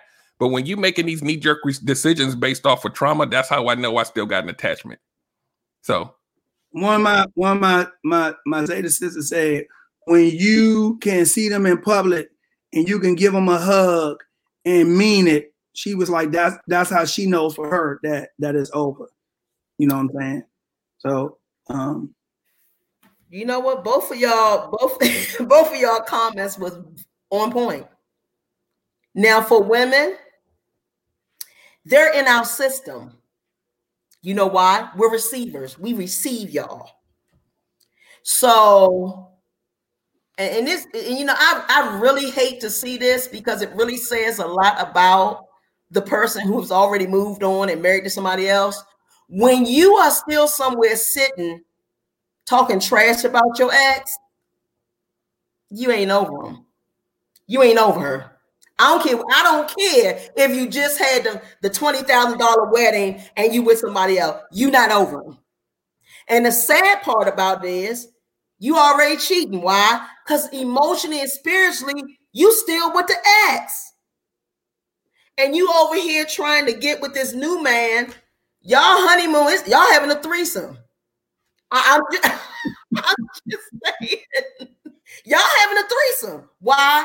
Because his energy is still in your womb. And some women, like, you ain't even got all your exes out talking about you want to be married. Where he gonna fit?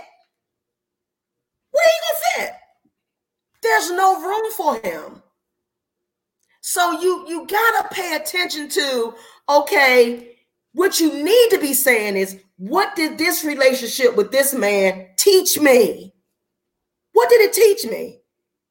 And if you can genuinely see him and say whatever, or don't feel no way, then you're maturing.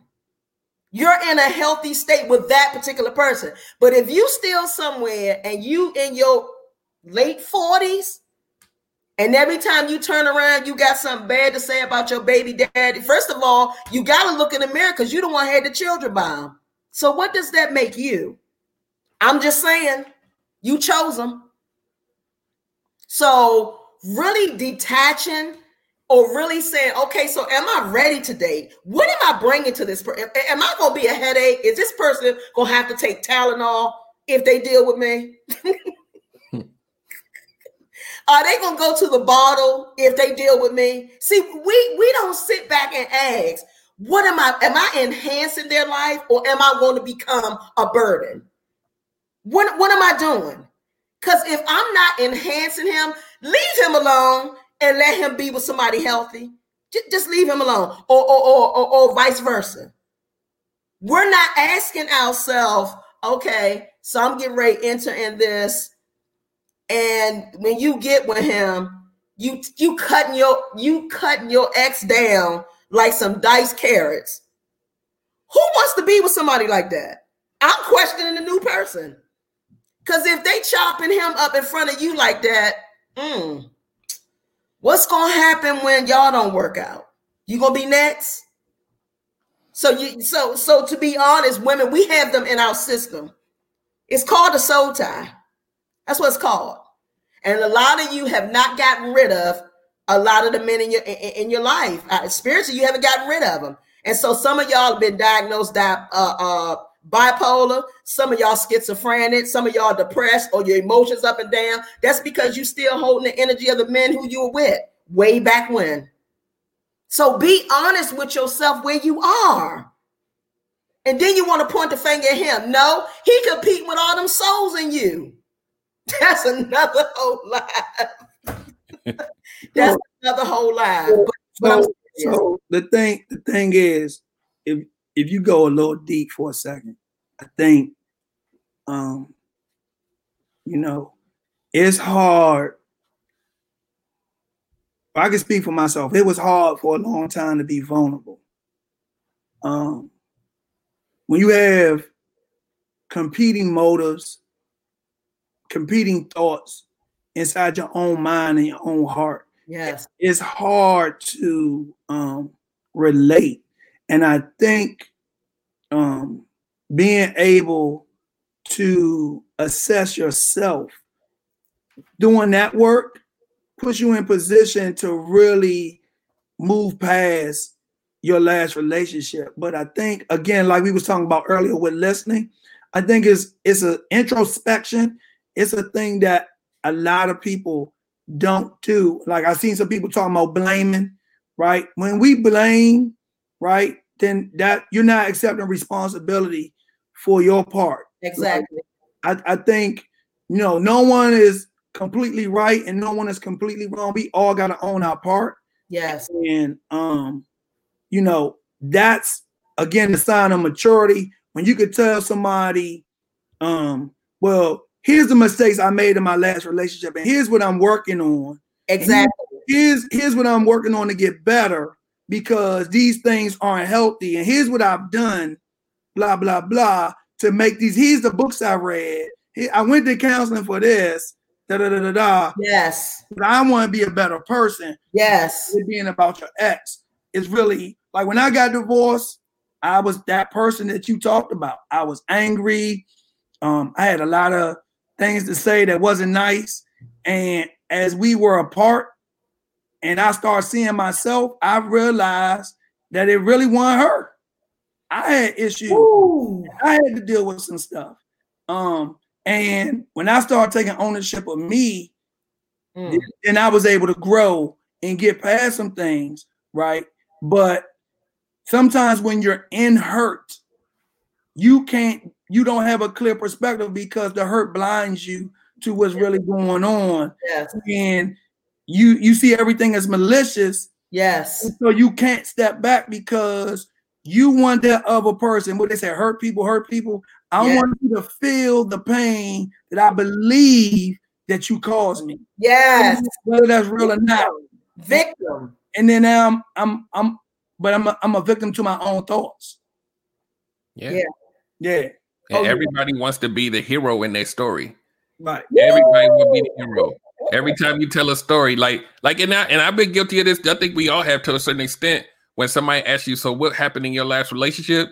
You always paint the picture like you the hero, and all this stuff was done to me, and I'm glad I got out of it. And it's like, no, but what you do? Exactly. You know what's really funny. I was working with one of my clients earlier today, and she's in the RAM in her healing journey where she's dating. Been dating a person for about 30 days now. And they talked about, their exes. And the gentleman said, she asked, well, y'all were married 22 plus years. Why did y'all divorce? And his response was, because I cheated. And she said, oh, there was no red flags that went up or anything. But then he said, so now you don't want to talk to me or deal with me no more because I just told you that. That's when the red flag went up. What that told her, based on our journey of her working with me, you know what that told her? He has abandonment issues. And then what started happening is he started becoming possessive, and they only been dating for 30 days. You see how the red flag went up? It didn't go up when he said he cheated. It went up because he now said, okay, so I told her the truth, but I'm sure she's gonna judge me. So now you don't want to deal with me. So why are you asking that question? So yeah, truth be told, they're not dating no more. Because at the end of the day, she already saw the signs of him being possessive ahead of time. And Ryan just said the key word, insecurity. Ooh. Because so let's be real. He cheated. He saw the damage he caused, and he didn't want that to happen to him. So now I gotta be possessive to ensure that the damage I did don't happen to me. There it is. And that's exactly what I told her. Yeah. That is exactly the words that I told her. Because he already know all the moves. So now he questioning you, why you late? Like, we're going back, why you late? Because he know what he doing when he late. So because he ain't really dealt with what he did. Yeah. Yeah. And to be honest, he's really in no condition to be dating nobody. That's what I mean by some people need to take a damn hiatus. Sit your ass down and get some counseling. Because you tainted, and you're going to taint anything that you touch. I'm sorry. You're going to taint anything that you touch. And this is the thing that we learn over time. This guy, was it 30 days, however long it was, however long this situation was, if let's say it went out longer. Now what you've done, when that relationship does eventually end, is that woman turned it to something else now. And now she has to go about her life with that damage. And all of it started from that initial, I cheated and how he felt. And then he became possessive. And then now she got used to that. And now she becomes a person that's living in a dysfunctional situation that she got to get used to. They separate. Now she got to go heal. Exactly. So it's like a virus, right? It's like a virus. And when she goes into her next situation, if she's not healed, it all connects. She was able to say, you know what, had a nice time with you, it's basically over. I mean, it wasn't nothing to be over. It was only 30 days. But at the end of the day, she was healthy because she has boundaries, with herself. She was able to say, it's not even so much Tanya that he told me he cheated. It was the response that he had after he told me, which means that he dealing with abandonment. That's a very intelligent assessment. And look, eventually, if she stayed in it, because she was dysfunctional, thank God she's my client, is she not? I could even see that going into a domestic violence spinoff. I can see it going to that. Because see, one person already divorced him, and he don't want to feel that again, so he gonna do everything in his power to keep her attached. Wow. Yep. And there was a movie. There's this movie called the letter N-Secure. You ever seen that movie, Insecure? What is this? Anyway, the guy was in a relationship and he was very controlling, like military guy, precision. He wanted to make sure he controlled everything. He caught his wife kissing her best friend's husband or whatever, and they broke up. The next woman, he wanted to make sure that never happened. So he was tracking everything. And he was like, "Oh, where you going? What you doing? Who's that?" She's like, "That's my brother." He was like, "Are you sure that's your brother?" And it was just it was a downward spiral. And then he started abusing her and grabbing her by the neck and all this other kind of stuff. And I was just like, wow. Seriously? That pattern, when that healing, when you go unchecked, you never know. Like, and a lot of times these people don't even realize what they're capable of. They know the pain is there. Yes. But it's sad to see it play out. And a lot of times the signs are there early. So I want to switch it up because I want to know this from you guys. I don't know if you've experienced this, but I want to know this.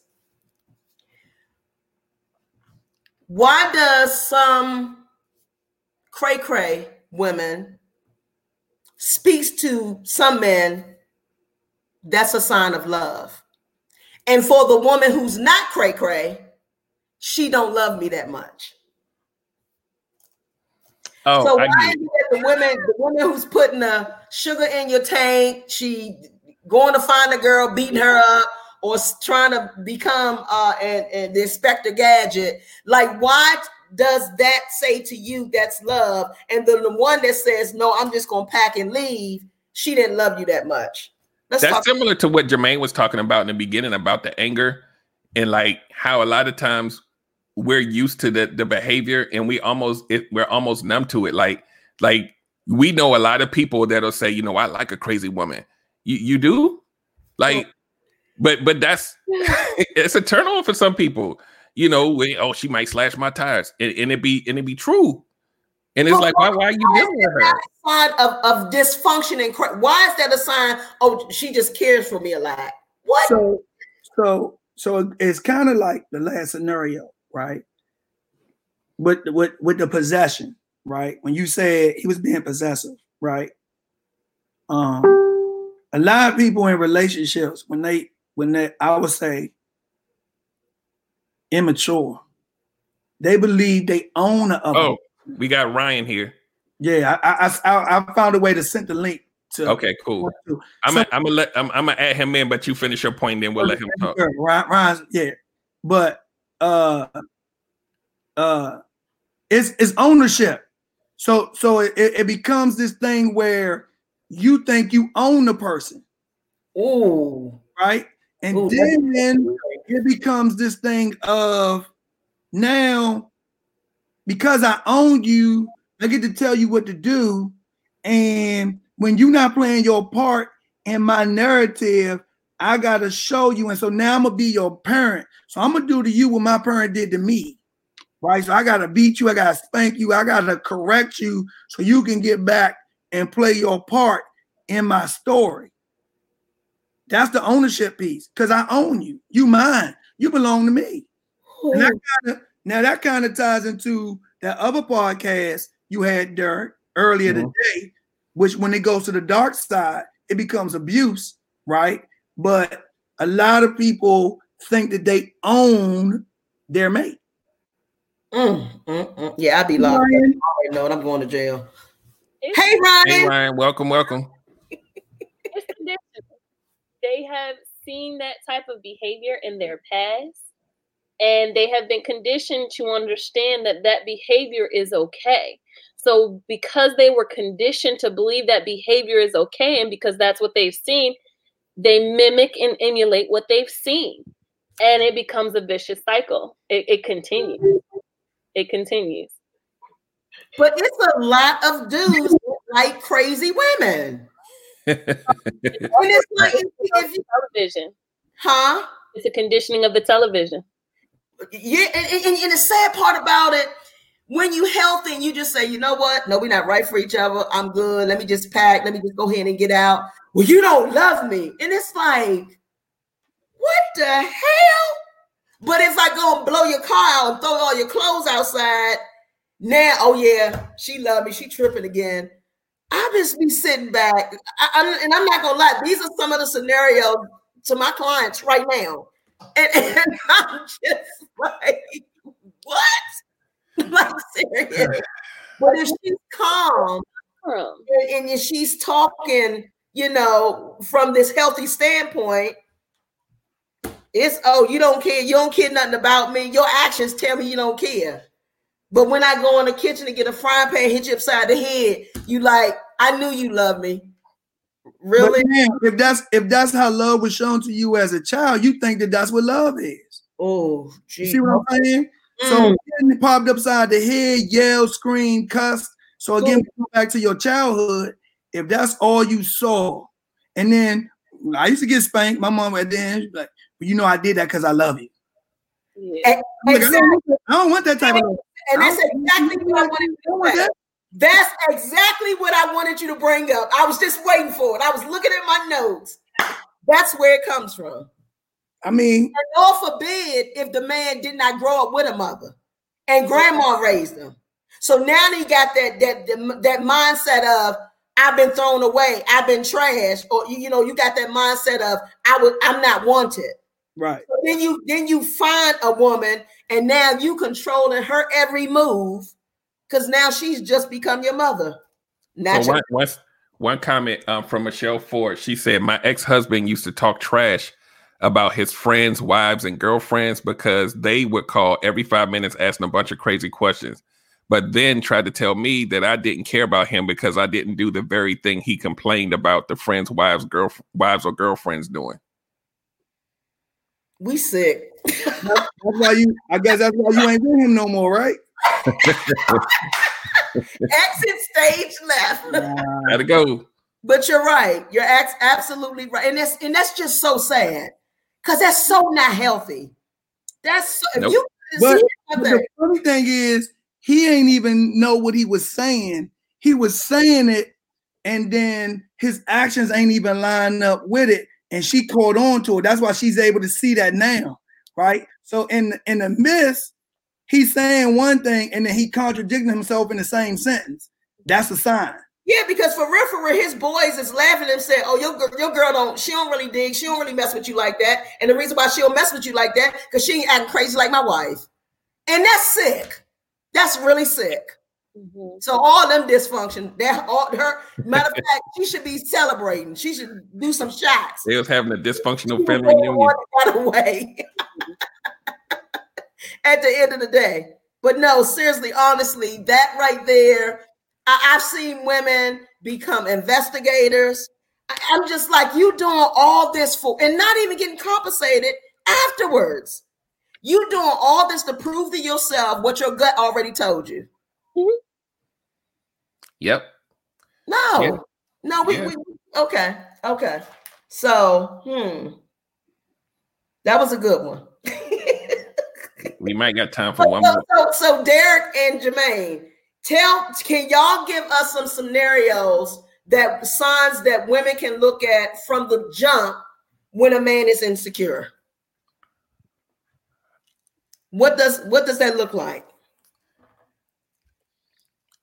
Sometimes it looks like I'm trying to go down the list. Let me think.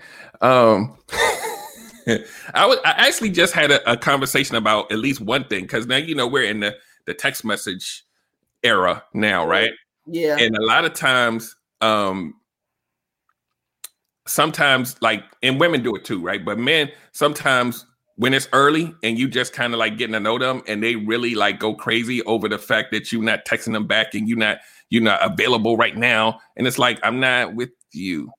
And it's like, why you didn't text me back? Didn't you see that I text you? Hold on, man. What that pattern? What one? It doesn't get any better. That's possessive behavior, and you haven't even really done anything but not return a text, and it's only been like 60 minutes. Like, what are you doing? But see, I'm glad you said that, because in some needy women, like you were talking about the lenses that they're seeing out of, they would see that, girl, he's sweating me. Yep. But even on the flip side of that, it's the always putting the phone away, making sure you don't see the phone, being extra secretive. That should be a red flag as well. And you know what I hate now? This I wouldn't say this generation. I sound like I'm 90. But you know what I hate is where people like, he left me on read. I'm like, what? They get a little thing to say when the person read the text and they clock in the time. He left me on read. It's been 2 hours and I'm left on read. I'm like, what? Left on what? And it's like that. Like we.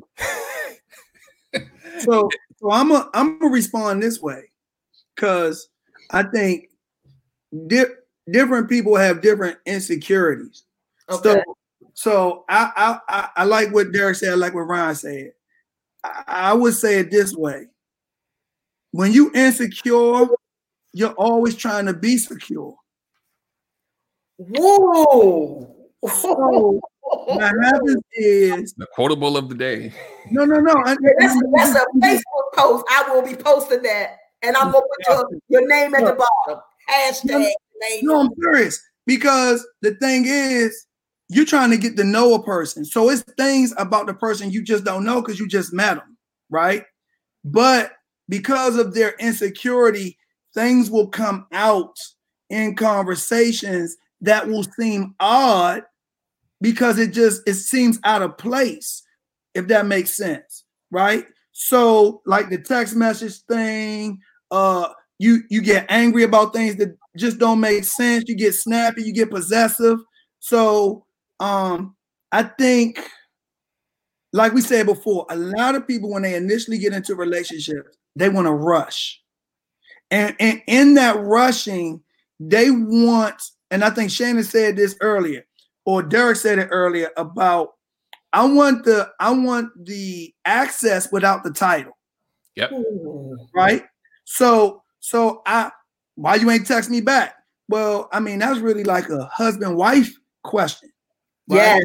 But yes, we just starting to see each other, but you clocking me, you calling me, blowing my phone up, like, so those things will begin to reveal itself. And I think, again, when our parents told us when we were younger, what you rushing for, right? So we go together. Where y'all going, right? Like, so, I think that's Deron used to say that. Exactly. So, right. So the thing is that an insecure person will always look to be secure, even at your expense. Yeah. Yeah, okay. That's true. Okay, so, that right there was that was really a good one.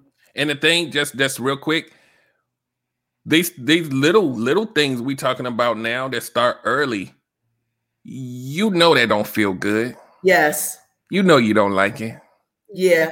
But that desire and that need to have that warm body right there. I like the way them hugs feel. I'm gonna go ahead and stay. Stop. It doesn't get better. Here's some, and this for Ryan and Tanya. Let me ask y'all this: should a female, when they first meet a dude, should they stop talking to any of their other friends just because they found somebody they interested in? No. Hell fucking no. Don't ever try to make me talking to individuals that are in my life because it makes you feel insecure. If that is the case, we need to get to the bottom of why you're insecure about me talking to somebody else. Now, if you notice there's an inappropriate type of relationship, and we have already discussed that we are at the point where we are going to merge ourselves into trying to become one and seeing where this goes, and you don't feel like that kind of conversation that I'm having with that person is appropriate, we can discuss that. And I will curve myself to make sure that you feel secure in the relationship if we are secure like that. But if I mean, like y'all first start dating. Some people will be trying to make people be exclusive, but maybe they ain't exclusive. How exclusive? Meaning some dudes be like, I only want you talking to me, but I ain't never really commit to you, but I might still be talking to 3 or 4 people. So that is when I'm gonna start with the phone insecurity, and you might not ever see my phone again. That just looks like a block. Where your phone at right now? Huh? I got jokes. But here's the thing. Here's the thing, though. Here's the scary part. It works. I know it does. But see, the sad part about that, you'll do anything to be with somebody else. The sad part about that is he didn't even earn that level. Nope. Excuse me. Nope. And let me just say this. Let me say this because this is like a thorn in my ass right now. Ladies, get the hell off of titles. Give your own damn self a damn title. Y'all doing all these trips and flips and backhand and swinging from the chandelier for a damn title. Do you know how many women right now are married with the title wife and ain't a wife? They are not a wife. Mm-hmm. In fact, they become roommates because they're not even sleeping in the same room. So y'all better get off these titles. Y'all better get off these. And I'm going to tell you right now, when you come in the game, understanding your title from the beginning, he can't run no game on you. Why? Because that he know that you're not looking for a title. Mm-hmm. Are you kidding me? Yeah, then he'll go eat off the 3 that Jermaine talked about earlier, but they got the food poison. He'll go eat over there. Because he don't want nothing healthy. He ain't vegan. He don't want no full course meal. He want the poison. But seriously, ladies, get off the titles. That's why they able to play y'all. Y'all searching for a title. Give yourself a title. But the title gets you closer to # relationship goals, though. But why do you use the # relationship goals? Because everybody's relationship isn't the same. Exactly. Bingo. It's the fairy tale. Yeah. Exactly. Yep. It's the fairy tale. It doesn't last. A lot of people haven't examined the fairy tale about relationships. And so they have this narrative about what they think it should be. And like, how many females have this? They already have mapped out their wedding day. It's already mapped out. I already know what it's going to look like. Already got this thing mapped out. I've been thinking about this since I was 8. You know Insert man here. Right. But that's where it always stops. They don't until you are ready to get married and you've talked to a married couple, nobody tells you or shows you that the relationship continues and you have to continue to put in that work. All the stories and the fairy tales that girls are tripping over that they've been told since they were little, it ends that they lived happily ever after. Lord God. What does that look like? Mm-hmm. What that looks like. And even furthermore, the unfortunate piece now with social media is Facebook makes the fairy tale look real. Oh, they do, with all these stupid engagements and Lord, then you got women proposing to men. If that's your thing, do it. But come on, no worth, no worth. And on a high school level, we got promposals now. So they doing proposals like they getting married to go to the prom, son. And ain't nobody working for nothing. Just giving away free. Right. It's their dry run. Wow. But you know what? Even now with the younger people, because I got a lot of nieces and nephews. In fact, I lost count because it's 8 of us. But even with my nieces and nephews, you acting like you in an exclusive relationship doing something that a wife would do. Excuse me? And you know I'm gonna be all over it. Really? You think you're in a full-blown relationship and you 18. Yep. Wifey duties, girlfriend title. I teach middle school, and they put so much energy and so much passion into these relationships where you only see each other at school. I know my kids are hurting right now because they have to be at home. They can't see each other. They can't meet up. And it's just like you put all this energy into that. Like you're gonna be so mad when And you you are 24 and you wasted all this energy. And my knees, look, she can't eat, she can't sleep. I'm like, girl, if you don't take your ass outside and play with some chalk, I'm like, go put on Mary J when you in that mood. Go put on some Teletubbies and keep it pushing. Like you don't need that. You're 18 and already changing your diet. Okay, anyway. They just went left.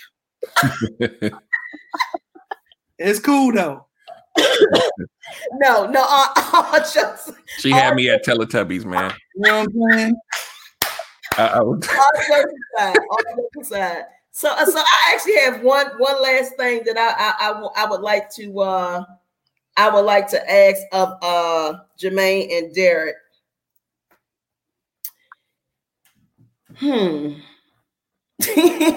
I'm scared of this one. Come on now, y'all done good. Tanya don't be holding her breath for nothing. Everything we talk about, y'all done did good. What now? And I'm glad, Jermaine, you've been married before, so you can answer this. And Derek, you're married.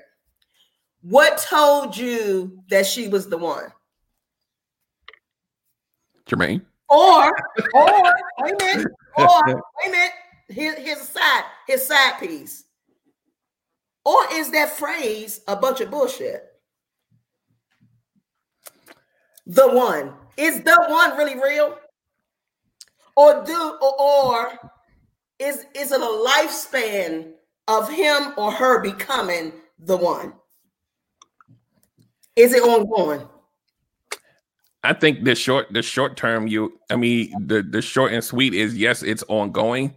But I think for me, the one comes with me being self-aware of who I am to be able to recognize the person that fits with me, right? So I went through a lot of stuff before I was able, because I would, how we do, we on adrenaline rush. We end one, we get into another one, we not healing, we get into another one. And like you said, Tanya, you carrying all of those ties and all of that dysfunction to the fifth one and the sixth one and the seventh one. When you actually get a chance to sit still and heal and understand who you are and what you want, when that person comes across your path, you like, that fits, because you leave the space for it. You don't have to chase it. You don't necessarily have to be like, oh, let me figure out who's the one. When that person cross your path and you make those intentions known, the intentions, keyword, and it fits, then you start on that path. But nobody can know what the future is. Let me ask you a question about what you just said. Yes, ma'am. Fit. Does that mean that fit in who Derek is becoming? That means for me that it fit for the time that I met her. And my hope is that she'll rock with me long enough to so that we can grow together and mold ongoing. Like she has the potential to be the one to grow with me, because we're not going to stay this. There's no human being that stays the same all the time. Okay. But if I can pick someone to start the journey with, she fit that. Now down the road, somebody could turn out to be, as you know, whatever. But at least I started with a clear, logical mind instead of traumatized mind. Exactly. All right. Yeah. Okay. I'm over here mumbling. I'm like, she's gonna end with a deep old question like this. I'm just gonna have me exposing myself. Come on with it. So I'm gonna say yes and no to the original question. So one, I'm gonna say, I wasn't mature enough, to sustain my marriage. That's why I ended. Okay. So she was the one, but I wasn't mature enough to put the work in to make it work. Ooh. And I quit.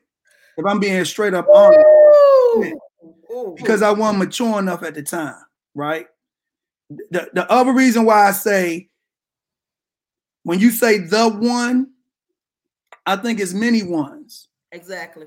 So I think like there are many people in my life that I encountered, I've been in relationships with.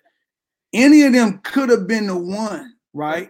Mm-hmm. Sometimes, and we talk about, if we get spiritual for a second, it says don't be unequally yoked. Mm-hmm. I think it was sometimes they were more mature than me. I may have been more mature than them. I may have been in a place in life. They wasn't at that place, so it wasn't a good fit.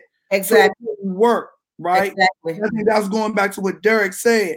I think the part about what Ryan said about marriage is that marriage is not the day, right? Yep. It's not the day you get married. Yep. That's the beginning of the journey.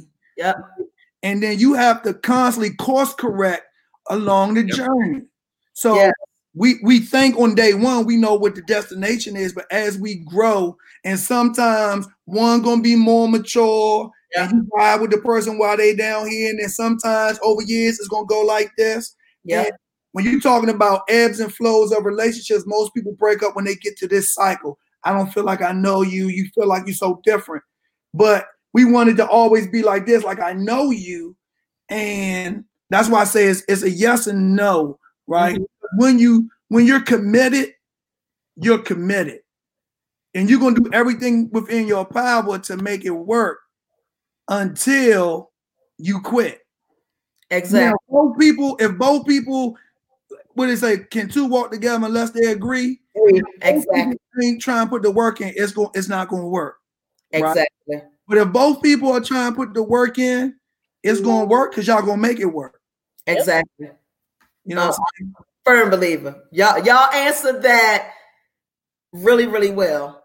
And you know, just real quick, for me, like the grown-up version of me, what I realized is because I said this before, and I can't even remember how long ago, but what I learned and what we all know, like we always talk about, we may not have had the tools to make it work or to know how to communicate effectively. And I used to laugh at like premarital counseling and coaching and stuff like that because I'm like, I'm grown.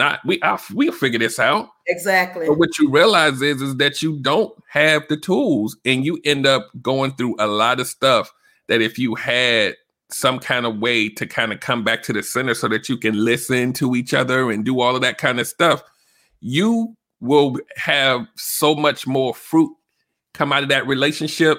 Mm-hmm. And it's hindsight talking because, you know, why don't y'all go get marriage counseling?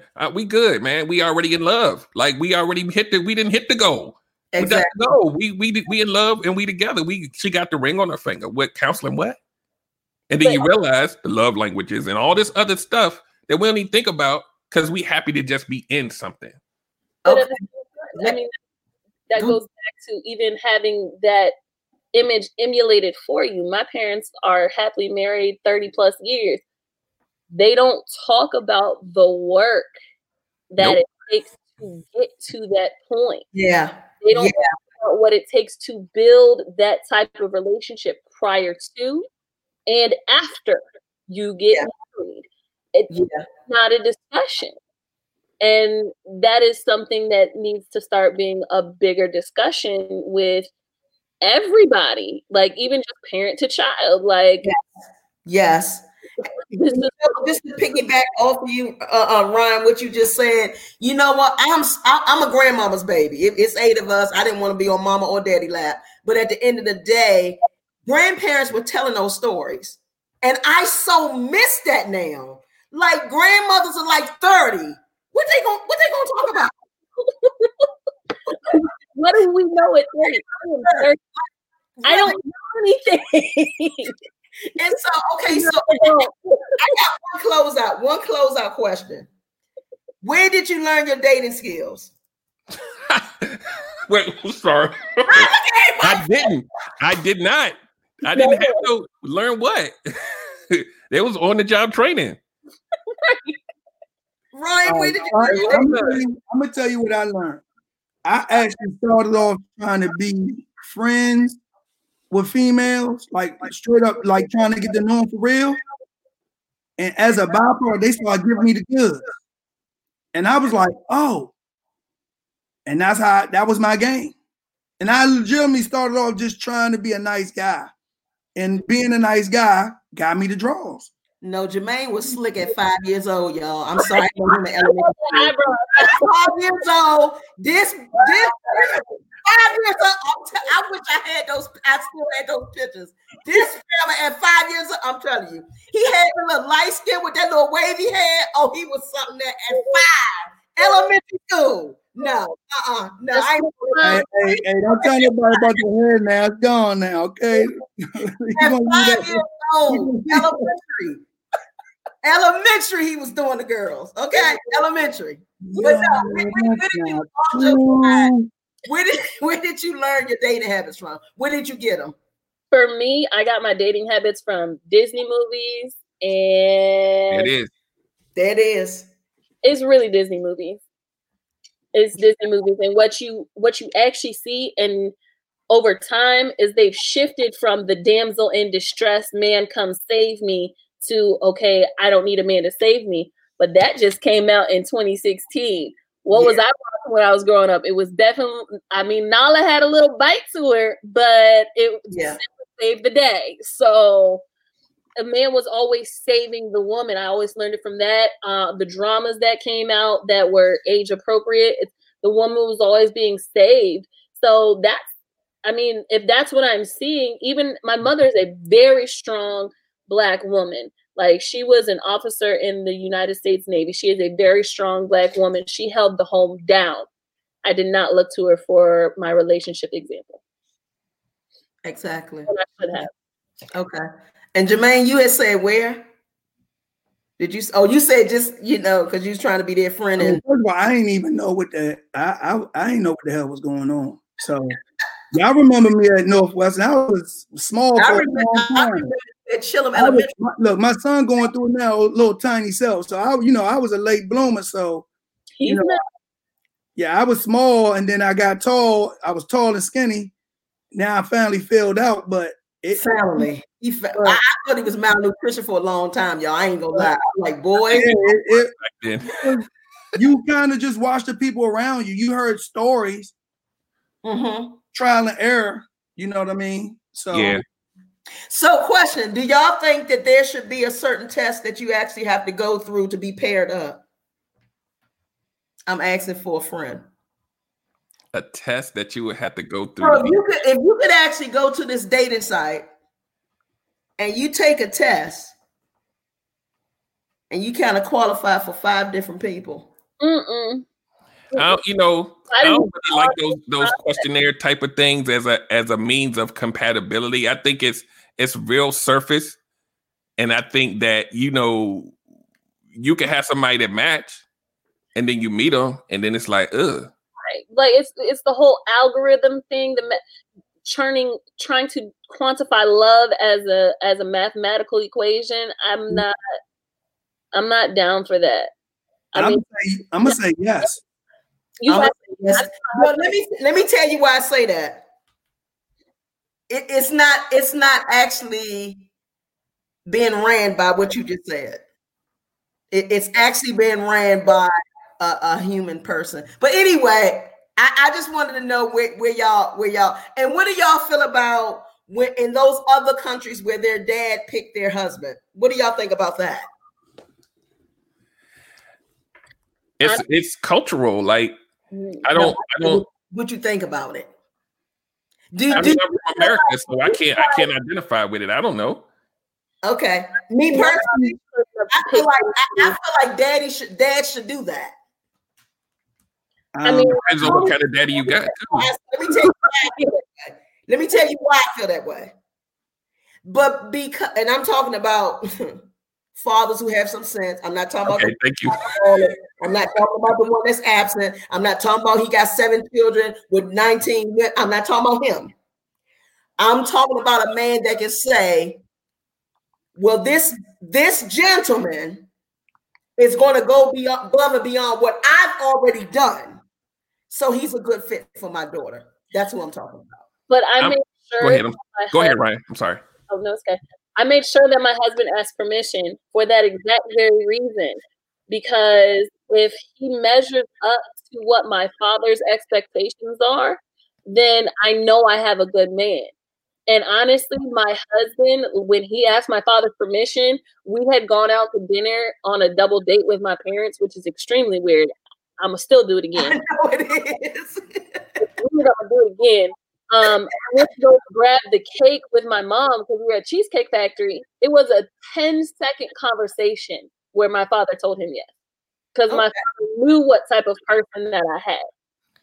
Oh, I'm all about third-party verification. That's what we do, right?